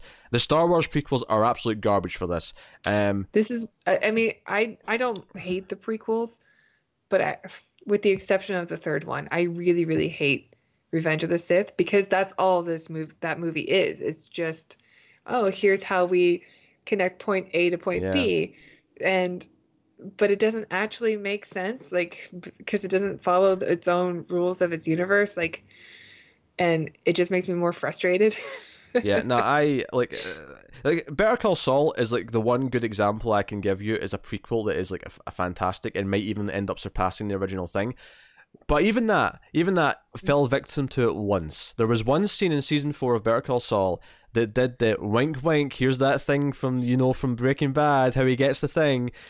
There was one moment, and the scene's not that bad, but it stuck out. And when me and Cara reviewed it, it was like, this is the only scene I've disliked in this entire, like in 4 seasons of this show, it's the only one scene that has given me that prequel feeling. Because that show is exceptional otherwise. Better Call Saul is fantastic. If you don't watch Better Call Saul... Yeah, I've heard great things. You should watch. I'm not talking to you. I mean, you should too, but like I'm talking to the people. I never finished Breaking Bad, so yeah, I'm not going to watch it. And Breaking Bad was a great show. I liked all the seasons that I watched of it. I'm just not a TV person. If it's not Star Trek, I don't really care. I can only invest in one franchise. Okay. Yeah, this Terminator stuff's pretty good. John Connor running away from it, doing all this stuff. Eventually, he does get stabbed, and Marcus has to come in and kill the Terminator. Which, I mean, even just this whole movie, we've been saying they keep making John Connor look weak, and the movie focuses on Marcus instead of him. Marcus literally comes in and saves his ass. He kills the Terminator on his own by ripping his head off. Might I add? So we have to go back to Marcus's side of this, and this is the part that sucks. This is the part that I hate, and it's the part where, like, as much as Marcus isn't too bad for most of the movie, because this is where his plot's always going to go, I can't help but kind of just already have that distaste in my mouth for the whole thing. Because what did I say in the spoiler-free section? What did I say? Skynet should not have a voice. It should not have a face. We should never hear Skynet talk, because Skynet doesn't need to goddamn talk. It's omnipotent as Skynet, right? Mm-hmm. But no, Helena Bonham Carter's face comes up on the screen and starts talking to him as if it's Skynet. And sure, it says that, okay, it took this face because it's something he recognizes, but that's just a cop-out. Like, piss off. Skynet should never speak. It should never be characterized in any way. One of the cool things about Skynet is that it doesn't need to do that. It doesn't give a shit about talking. It doesn't need to talk. It doesn't care about talking or gloating. It makes it look weaker. It does. And Terminator Genesis... You make it human, and I think it can be like defeated like a human. I don't like that. And I'm not saying that I have a problem with other like AI stories that have like a persona or an embodiment. Like that can work. You know, there's games and movies that have done this, and it's fine. Yeah, but I mean, in their own thing. But then they always have that thing that makes them more than human. That reminds you of it. You know, like HAL 9000 is completely without empathy, or you know, he's focused on just his one directive. Yeah, but Skynet can have that. Scary. You know, but Skynet could have that too, and I don't care. I don't want it. I don't want Skynet to even have that. Like the beautiful thing about Skynet is that it's completely devoid of anything remotely human. No face, no voice, no personality, no nothing. It doesn't Not need anymore. any of those things, right? And yeah, HAL 9000 is great, but it's HAL 9000. It's its own thing. It can be over there doing its own thing. The creepy like talking head from like or talking voice from like the System Shock games or whatever, like anything that's got like a creepy AI, like it can have a voice, it can have a face, it can do what it wants. It's its own thing. But what I love about Skynet is that it's not those things, and it isn't those things in any of the canonical movies, as far as I'm concerned. And this is something that Genesis does even worse. Genesis like gives them like a body. Like Genesis, there's like a Skynet walking around, and I hate it. Just you wait. If you think I'm passionate on this one, just you wait until I'm seething on that one. I'm gonna withhold my opinion. I did see it in theaters, but I don't remember my reaction being like horrible towards it, but I'm sure that it will be now that I've watched all the films back to back. Well, you know how I was complaining about the prequel thing and like, you know, like, oh, wink wink, this is where this and that thing came from. It doesn't quite have that because it's not exactly a prequel, but all Genesis says is like, remember that moment from T1 or T2? We're going to do it again right here. We're going to do this moment, we're going to do that moment. Yeah. We can't even spell the title Arnold's correctly. The best part. Of course I like seeing Arnold. I just love Arnie so much. He's the greatest human. Brace yourself for Terminator Genesis, because it's Batman v Superman bad. Might even be Suicide Squad bad. Oh, I don't know about that. We're gonna talk about it. That's gonna take some convincing. We're gonna talk about it. It might not be as bad editing as Suicide Squad, but I think the script makes up for it. The script in Genesis makes it as bad as Suicide Squad. Anyway, so yeah, Marcus comes and saves him, and he talks to Skynet for a bit, and she's like, "Oh yeah, you are the ultimate infiltration unit. You can get close because you're actually human with feelings and emotions, and yada yada yada." Again, I feel like this is something they should try after trying with like a Terminator, like the T-800, because it feels like it's more advanced. It feels like you try it with the T-800, because remember in Terminator 1, Kyle says that they had these ones with rubber skin, which by the way, where are those in this movie? Like I wanted to see those. Those sound creepy as shit. Where are these rubber skin Terminators? Yeah, right? Just like mannequins walking around. Oh god, that could murder you. Right, I want to see those damn things. Right, and the idea that didn't work, so it made the flesh more lifelike. It's okay, we can make the body look real, and that's the new version. But something doesn't still quite work because it doesn't act human enough. It doesn't, it doesn't have feelings. It doesn't have emotion. It can't quite come across as human in the personality. So that's just logically the next step is actually give it a memory, give it a personality, give it like the memories of a real person. That should be later in the timeline, not here. But I mean, maybe that's nitpicky, but it bugs me. It bugs me that the whole reason Marx's storyline exists is just because it was always supposed to be that he was supposed to bring both Kyle Reese and John Connor to Skynet. Yeah. When everything seems so coincidental and that any moment, like he just happened to run into Kyle Reese. He was never always supposed to find him. This is the same problem with every like master plan that a villain has in movies, where you start actually. I had the same problem in what's that movie that I hated that we watched? Captive State? Yes. because that has a similar ending. Like, oh, this was all part of the plan. We're like, no, Yeah. your plan is terrible. Like, yeah, it all worked out, but everything was based on random events. It doesn't, it's a horrible plan, Yeah, you know? this is something that's not unique to this movie or even that movie. This is something that happens a lot with Yeah, and villains. it's never Yeah. okay. Oh, it never is. No, it's It's terrible such a cheap, every time. it's such a cheap writing. I don't like it. Like, I don't accept it anytime it's in a film. Yeah, I hate it. No, I agree. I completely agree. Um, so afterwards, we find out that John Connor is going to die. His heart's given out because he got stabbed through it. The movie ends with Marcus saying, "He can have my heart. I'll give him my heart." And he's basically, giving himself over and letting himself die. And he's like, "This is my second chance to be a good person, so I'm going to take it." Here's the problem with this scene: is that this movie has not devoted enough time to John Connor and made us care about John Connor in this movie, that this doesn't feel right. Like, he's not earned us caring about him enough that we think it's okay for this other person to be like, "Oh, just take my heart." We don't care about John Connor enough to be okay with this decision. The only way this would work for me is if Marcus knew how important John Connor was for humanity, but he doesn't. Yeah. He's just some guy. Like, he assumes he's important And that's and that he'll be important, but he doesn't know. Like, if he really is choosing humanity over the machine side of him yeah. and wants to save John Connor to save humanity, then he should know that John Connor is the reason that humanity survives this war. But he doesn't. He's just like, but that's hey, not, guy, that was kind of nice to me after we fought for a little while. Here's my heart. And now I'm dead. you could actually make it work without him knowing completely. Like, see, as much as I hate him talking to Skynet, maybe he could do it just looking through the computer, because we see him looking through the system at one point. But you could sort of sell it to me that it's not so much that he knows how important John Connor is in terms of he knows what he's going to do, but it's the idea that Skynet's scared of him enough. Like, if not, they don't do this in the movie, but let's say Skynet really made it clear that it's scared of John Connor surviving. Yeah, I mean, I guess they do that a little bit, but like, you could make it work that way. yeah. But Yeah, like, you're right.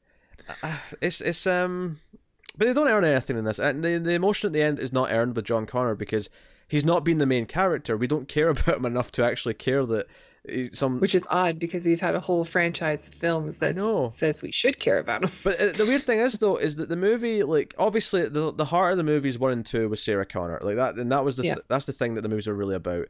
It's about heart, and it's about like, and obviously the second one is kind of equal with Heart and the Terminator, but they're both two sides of the same humanity coin. Mm-hmm. Terminator, yeah, it's still Sarah Connor's story. Terminator Salvation or any future war movie was always going to have to deal with the fact that, okay, it's not Sarah Connor's story anymore. This is John Connor's story. And this movie isn't John Connor's story. It just doesn't do that. Yeah. I mean, the third one was, and they totally, shit the bed on that one also. Yeah. Like, they really just whiffed. It was awful. They just don't know how to... This is the thing. I've seen arguments after 3 and Salvation that, oh, you can't just do it without Sarah Connor. And I love Sarah Connor. Sarah Connor is the focus of that first movie. She's like half the focus of the second movie. But I don't believe that for a second, that you can't do a good Terminator story about John Connor. You absolutely can. You just have to actually write a compelling character, you idiots. I don't know. Maybe you... Yeah, well, they definitely have not done that for. No, they haven't. Like, but there's no reason. There's no reason why you can't. He's not that complicated a character. Even when he's a teenager, like he's not the John Connor that we hear about. So, but let's just think about the possibilities here. They get away with it, but he's still not that. We haven't seen this John Connor that we've been told exists in the future. But it wouldn't be that hard though. Think of how interesting like this character actually is. He grows up knowing he's supposed to be this thing, and he has to deal with that. He has to meet his father, who's younger than him, and make the choice to send him back in time. There's so many interesting like drama like ideas to explore with John Connor, and you can. How do you make him like? How do you make this movie where he doesn't come off as John Rambo? The problem is that in this movie, he does not have an arc. He does not make a choice to be that John Connor. All you have to do to make that John Connor is have a journey where he's not that and chooses to become that. It chooses to accept the responsibility, and he never does. The problem in this movie... Fine. But I don't think we will ever get a movie where we see him being as badass as his mother. In this film, there's no decision by him at any point. He is just already what he is, and what that is kind of dull and not really the leader yet, but he's also not like he needs to be reluctant. He needs to be someone who is scared of his responsibilities, who doubts himself and thinks that he's not this leader. He needs to think that's ridiculous. and then he needs to like go through a journey where even if he doesn't really believe it, he sees that other people need to believe in someone. He makes the choice, right? He basically, this is a weird thing, but it's basically Superman. He has to make the choice to give other people hope, and because of that, he has to stand up and be this character. He's essentially playing a role of himself. It's not that this savior John Connor is really the John Connor that exists. It's the idea of John Connor, and he knows he has to be that for people. Like, you can write this, you can make John Connor fine. Compelling, and this movie doesn't do it. Yeah, okay, maybe you can do that. Maybe you can make him the symbol. You can do the Luke Skywalker at the end of The Last Jedi, which I know you hate that reference, but because you don't like the Star Wars movies, but I think that's a good example of somebody living up to their myth, because he just basically becomes a myth, and therefore he can never disappoint people because he's a myth. Now he's part of stories and but legends. Here's the difference. He will always be holier than thou. But here's the difference with that, and why I think that doesn't work in the same way, is because Luke Skywalker, we already saw him become the hero. We already saw him. Like, the idea of his myth is something we already saw happen, and like people cared about. For, you know, whether that's right or wrong, whether like you'd agree with what Last Jedi did or not. The thing with John Connor is that it would work on a meta level, because John Connor to us as the viewer, to the audience, has been a myth, because we've only heard about this great John Connor, this great leader in the future who saves humanity. You know, we hear what Kyle thinks of him. We don't actually get to meet him yet. So the idea that he's struggling with this image of him that people have of him, it would be this meta thing where it's like this idea of the character trying to live up to what the audience expects of him, and the idea that no, he can't really ever be that, and he has to accept that and just try anyway, and he becomes it not because he actually is it, but just because just by doing the things he needs to do, he kind of becomes it without realizing it. That the story's there, and I think anyone who just writes it off and says you can't do a good Terminator movie without Sarah Connor, it's like, no, I know why you're saying that. I know that she's great, but here's why she's great. She's great because James Cameron wrote a movie about Sarah Connor. He gave her a story. He gave her an arc. All that John Connor needs to actually function as an arc is a story that builds him up, has him learn something, and become something. And this movie does nothing with him. He needs James Cameron. It needs James Cameron, or it needs someone who is a real like writer. He's a good writer. That's what I'm saying. I'm not saying that I'm good enough to actually write this story. I'm saying that conceptually, I can see what the building blocks of a good John Connor Terminator story is, and this movie doesn't even try to do any of it. Yeah. John Connor is the worst part of this film because he's so disappointing as a character, in more than one way, and we've already discussed. I think that's the biggest problem of the film. It's just he's just a soldier. Yeah, I've spent a lot of time yelling. I know. I'm sorry. It's okay. Oh dear. And it's not as bad as Terminator 3. It's not. It's just mediocre, but here's the thing. Terminator 1 and 2 are goddamn masterpieces. They are the best of what they can be. And I think there is potential for a good future war movie, or even a future war trilogy. But now everyone's too scared to try it because this movie didn't do that well, and it's not, you know, both commercially and as its quality as a film.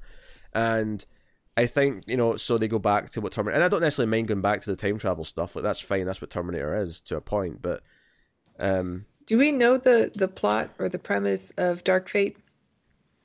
There's speculation. Would you like to hear my speculation? Which, if it's right, is a spoiler, but it's just speculation, so I don't know if I'm right. Yes. I mean, speculations are not spoilers. Okay, so Judgment Day has not happened yet. It's 2019. And because Judgment Day never happened in the time frame it was supposed to, not even remotely, John Connor is never going to be the savior now because he's already old. And I think them casting Edward Furlong and announcing it, and he's not in any of the trailers, he doesn't seem to have a big role, I think it's because he dies. I think it's because he dies early on. And he dies to prove to us... I mean, he hasn't been working in a long time. Well, yeah, that's my point, though, is that if he was going to be a big role, you wouldn't cast him. You'd cast an actual actor. But... And isn't he kind of like frumpy? Sure. Well, yeah, but like, you're missing the point of what I'm saying. The point of what I'm saying is that he's got a small role.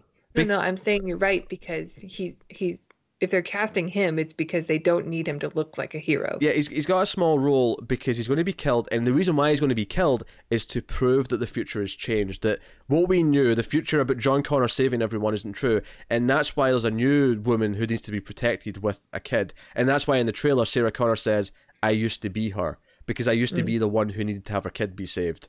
I think that's what the premise is for me, so I think it's why we have this new fancy Terminator that can duplicate. What is Mackenzie Davis character who's a Terminator but also kind of human? Which for some reason, why is that a thing again? Why is she looks like Marcus, right? Yeah, she looks like it's going to be a similar thing to Marcus, which is like, it feels weird that they're doing that again. Like, why are they obsessed with like trying this? I guess I don't know. It's weird to me. I don't know. They got old Arnold back in too, so yeah. It's There's a lot of ideas they're recycling. And this is one of these things where, like, one of the things I hate about the Halloween sequel, or the remake, is that it completely misses the point of what makes Michael Myers, the Shape, scary, is that he is just this unpersonal killing machine, and there's no reason for him to be what he is, and they try to add all this sympathetic garbage to make you understand why he grew up the way he did, blah, blah, blah. It's terrible. And I don't think I should do this to the same extent, but I do think this obsession with, like, making a human Terminator hybrid is kind of trying to add humanity to it, when I'm like, no, what made the Terminator 2 so special about Arnold like gaining feelings is that no, he is just a machine, and it's the story of like, no, a machine can learn this, a machine can become more human, which I guess kind of ties into my whole thing about Skynet not having a voice and stuff. Is that no, I want it to be less human. I want that to be the point, is that it's less human. But I mean, I'm not judging the movie before I see it. Like I'm fine with the idea in general. It's weird to me they're doing it again. Like I like Mackenzie Davis a lot. Yeah, me too. No, I liked her in San Junipero, my favorite episode of Black Mirror, and I really like. I'll even say Blade Runner 2049, and I am not a Blade Runner fan at all. I mean, I like 2049. There was some parts of it that were underwhelming to me, and I want a Jared Leto cut where he's cut out the movie, like all his scenes are just gone. Because it's Jared Leto cut sounds like you just want a cut of Jared Leto. Okay, I want the just the scenes of Jared Leto. I want the anti-Jared Leto cut. Okay, I'll say it that way. Because like the movie's 3 hours long, we could do with like cutting down a bit, and his 2 or 3 scenes are easily the 2 or 3 worst scenes in the movie that add nothing. So yeah, get rid of them all. I'm neutral towards it. Get rid of them all. I think it's just your disdain of Jared Leto that makes you not like it. No, because he's not the real. I don't want to debate. We're going to watch that movie eventually. This is a discussion for the Blade Runner 2049 episode, with what I was about to fire into. And I've ranted enough about. Probably watched before Dune, huh? Would you like to do the? I mean, you have to do the first Blade Runner though as well. Whatever, it's one film. Fine. I'm sure people expect us to do the original Blade Runner on a science fiction movie podcast. All right. Yeah, I guess there's a lot of conceptual things about Terminator that I really like. Stuff that I love about the first two. Not even a plot sense, just spiritual things that this movie kind of betrays in a lot of little ways. Not in a big way, just in a lot of little ways. Although the big one is Skynet having a face and a voice. And obviously we don't care about John Connor because like they've not actually given him a story. Yeah. I mean, I guess we're kind of done going through the movie, but yeah. I've made my case. Yeah. So, do you like it? Yeah, it's meh.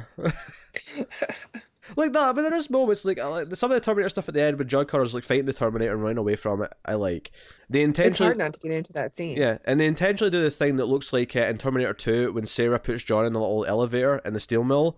They do the same moment here where he puts Keanu Reese in the little elevator and he's going up, and he's like, "Who are you?" As he's going up, so the shot's looking down at him. And he's like, "John Connor," and I'm like, like that's a fine moment. There's nothing wrong with that. And I just wish that everything before these scenes were good, and that the Skynet stuff wasn't there. Because there's a moment where when when John or Marcus is sneaking in to the base. There's a moment where they just get in the door and then this T-600 like walks past and looks around and then keeps walking. And I'm like, yeah, this is the feeling I want. I want this atmosphere. I want this atmosphere of like, yeah, these dangerous Terminators are around and you're screwed at any moment. That's what I want.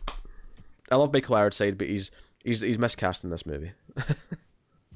Yeah, he belongs in a B film.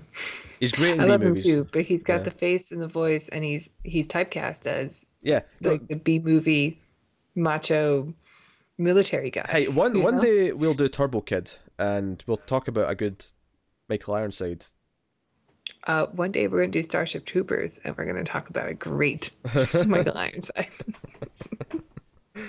Starship Troopers. That was right at the time when Denise Richards was the hottest thing in Hollywood, and Hmm. was very exciting. Co-ed showers. That's Yeah, all everybody ever remembered from that film. yeah. That said, the other girl, the other actress in it, who I actually ended up The knowing. curly-haired one. Yeah, she's actually in a lot more stuff that I've seen since. Dinah Meyer, her name is. Yeah, she's great.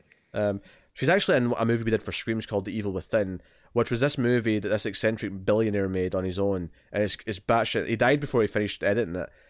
I recommend checking that review out, the Screams After Midnight episode. But she's in that. It's kind of proof that he had the money to hire real actors. It's not like he had like his friends acting in it. But it's Cool. batshit insane. It's a unique film. It's one of those things you watch like The Room, where it's like so unique because of like how it was made. Like it's never going to be Hmm. like matched in any way, shape, or form.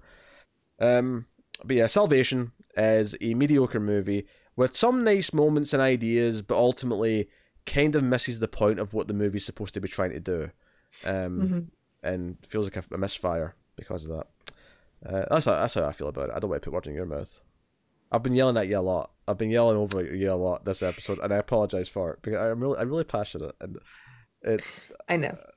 and I don't take any of it personally, sometimes you say things that unless you call me old. I guess so worked up top of this franchise. I really do. I So, know. but hey, You gonna go for a walk after this? hopefully it makes for an entertaining discussion. Hopefully it makes for an enjoyable listen. I hope so. Anyway, uh, but anyway, I guess we're at the point now where we're going to rate the movie. Yeah, I think so. We're going to rate it. So Tara, what are you rating Terminator Salvation? Uh, okay.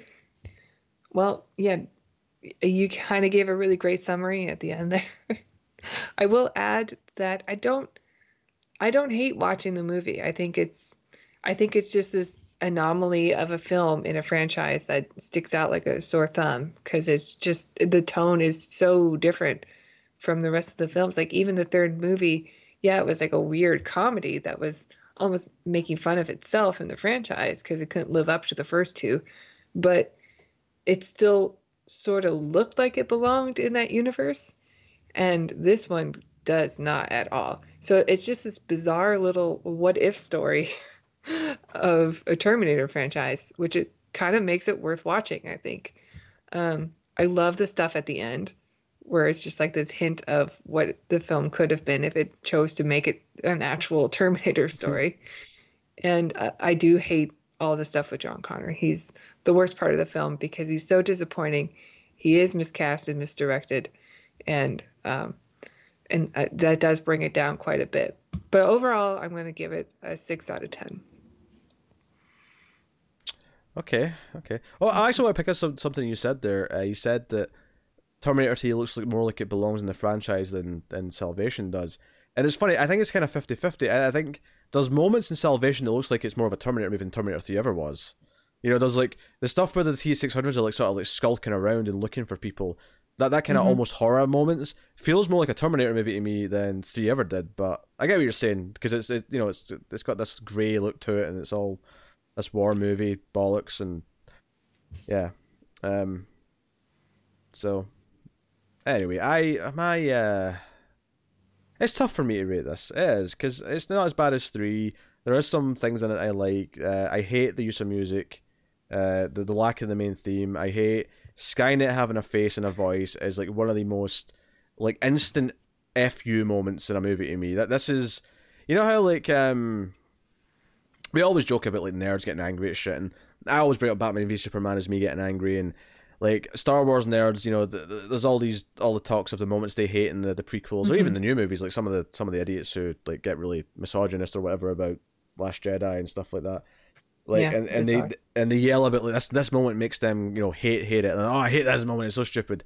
Yeah, I hate to compare myself to these people, but Skynet having a face and a voice is kind of like that moment for me. I mean, I don't react the way they do, but I'm like, inside I'm seething. I'm like, what are you doing, movie? No, I mean, you're right to be mad about it though, because it's like you just want to tell the writers to be like, no, watch the movies again because you missed it. You missed the point. Yeah.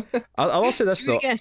I will say this. McG did make The Babysitter, and I greatly enjoyed that fun little movie. So make more like that, McG. Make your fun little horror comedy B movies, because you're actually better at that. I had fun with that. That was a delightful little film.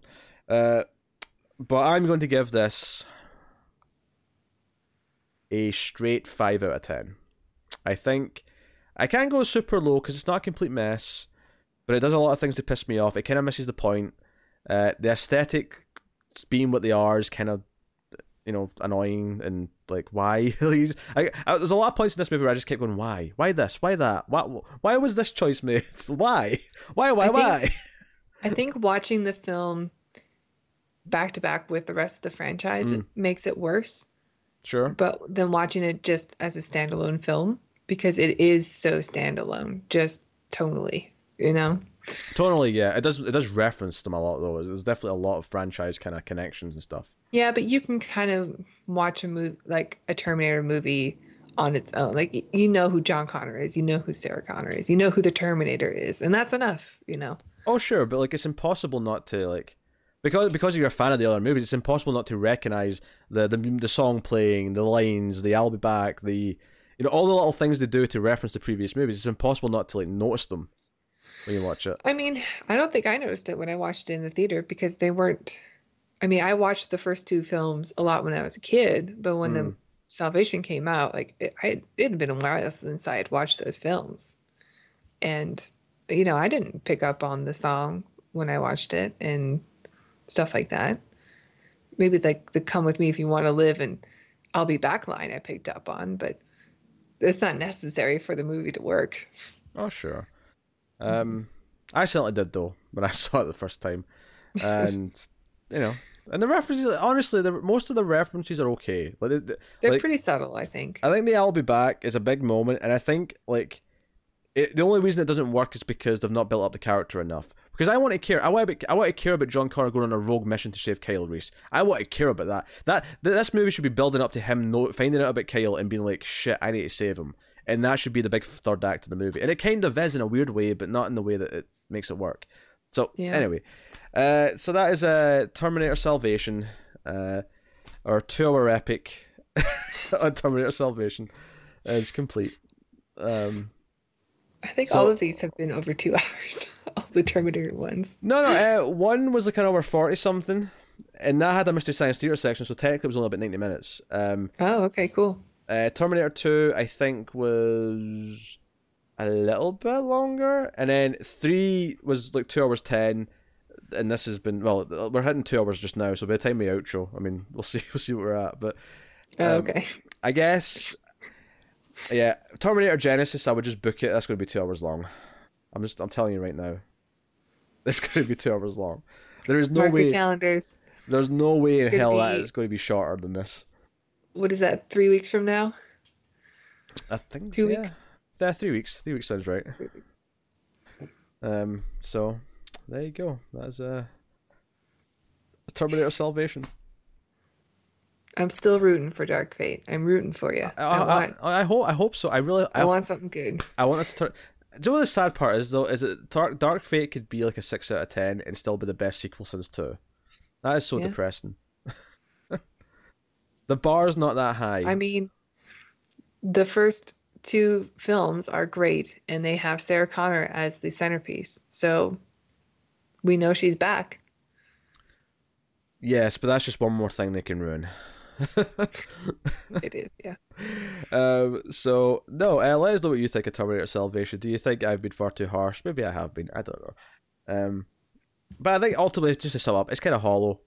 It doesn't really earn its big character moments, and as a result, it feels hollow. So, Terminator Salvation, everyone. I have just killed my voice. So, You can, of course, let us know what you think of the movie in the comments. You can like and you can subscribe. We mentioned Patreon early on, of course, patreon.com/MailFuzzTV. Go over there if you want to support us. You can also support us by rating the podcast on your podcast app, Apple Podcasts being the most common one. Give us 5 stars, helps more people find us. It recommends us out a lot more often, so go do that. Otherwise, Tara, why don't you promote some other stuff that we do? Oh, why? If you enjoy science fiction, Peter and I are going through the entirety of the original series of the Twilight Zone. And possibly... So you can check out our reviews on that. Hey, possibly more than the original when we get there. But we'll make that choice when we finish the original. Possibly more. Yeah. Maybe even other shows. Yeah, maybe we'll shift gear. Maybe instead of go straight on to like the 80s Twilight Zone, we'll do like the Outer Limits next. You know, we'll shake it up a little bit. Ooh. Go to another one. I think the Outer Limits was originally like a pretty old show too, but I only watched the one in the 90s. Okay. And that one taught me a lot about the human body. It was a good show. It was on at like HBO. Okay. It'll be fun to go back to. Yeah, maybe. Hey, I watched Carrie today. That was telling me a lot about the human body. It's got my girl in it. Yeah, Nancy Allen. And hey, let's talk about Nancy Allen. We have to do RoboCop soon. I know. I love RoboCop. Neil Blomkamp. I mean, I watched it last week. Neil Blomkamp I love it. dropped out of the sequel though, so the sequel's not like it may still happen, but not with Neil Blomkamp. He dropped out. So depressing. Really? Yeah, I think so. Yeah. I mean, for my money, he's only made one good movie, and granted, it's great. Yeah, District 9 is fantastic. The other movies he's made are just garbage. I know you like them, but hey, do you know what they all are? They're all science fiction. Unwatchable. They're all science fiction, which means they're all going to happen. Ugh. Next time Blomkamp's it's not going to happen soon because he's not making a movie anytime soon. Next time he's got a movie coming out, we're doing the Blomkamp philography. Just you wait. Ugh. I'm looking forward to the first one.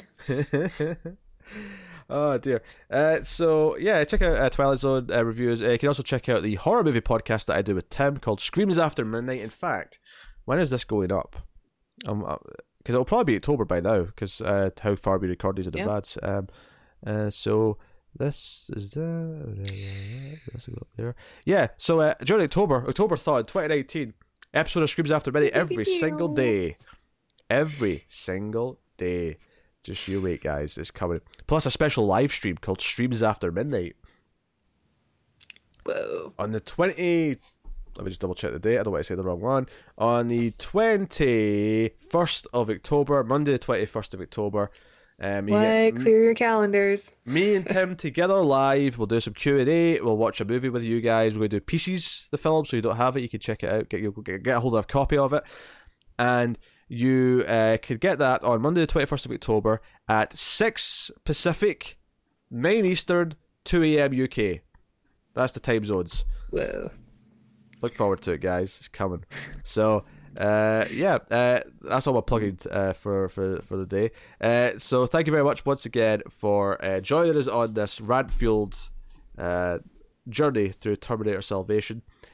We will see you guys next time for The Invisible Man, which was the vote winner for the month, so we're going to do that next week. However, thank you, voters. Yes.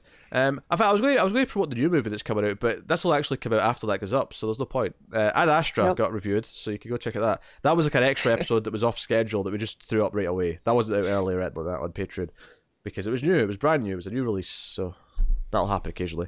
We haven't done one of those yet, so cool. Yeah. Although technically we have, with Ad Astra. Oh. Yeah. Technically... we're in a weird prequel sequel. Yeah. I mean, technically next month we should do Gemini Man, but I really don't want to see it at theaters. Those trailers are not good. I mean, I'll do it, but it's a whole video and it's cheaper. You made a person from a person. Like, yeah, that's how babies are born. Yeah. Yes. That line doesn't make any sense. Yeah. Hey, that was Picard's argument in the Measure of a Man. They said Data was made by a human being, and he's like, so are other humans.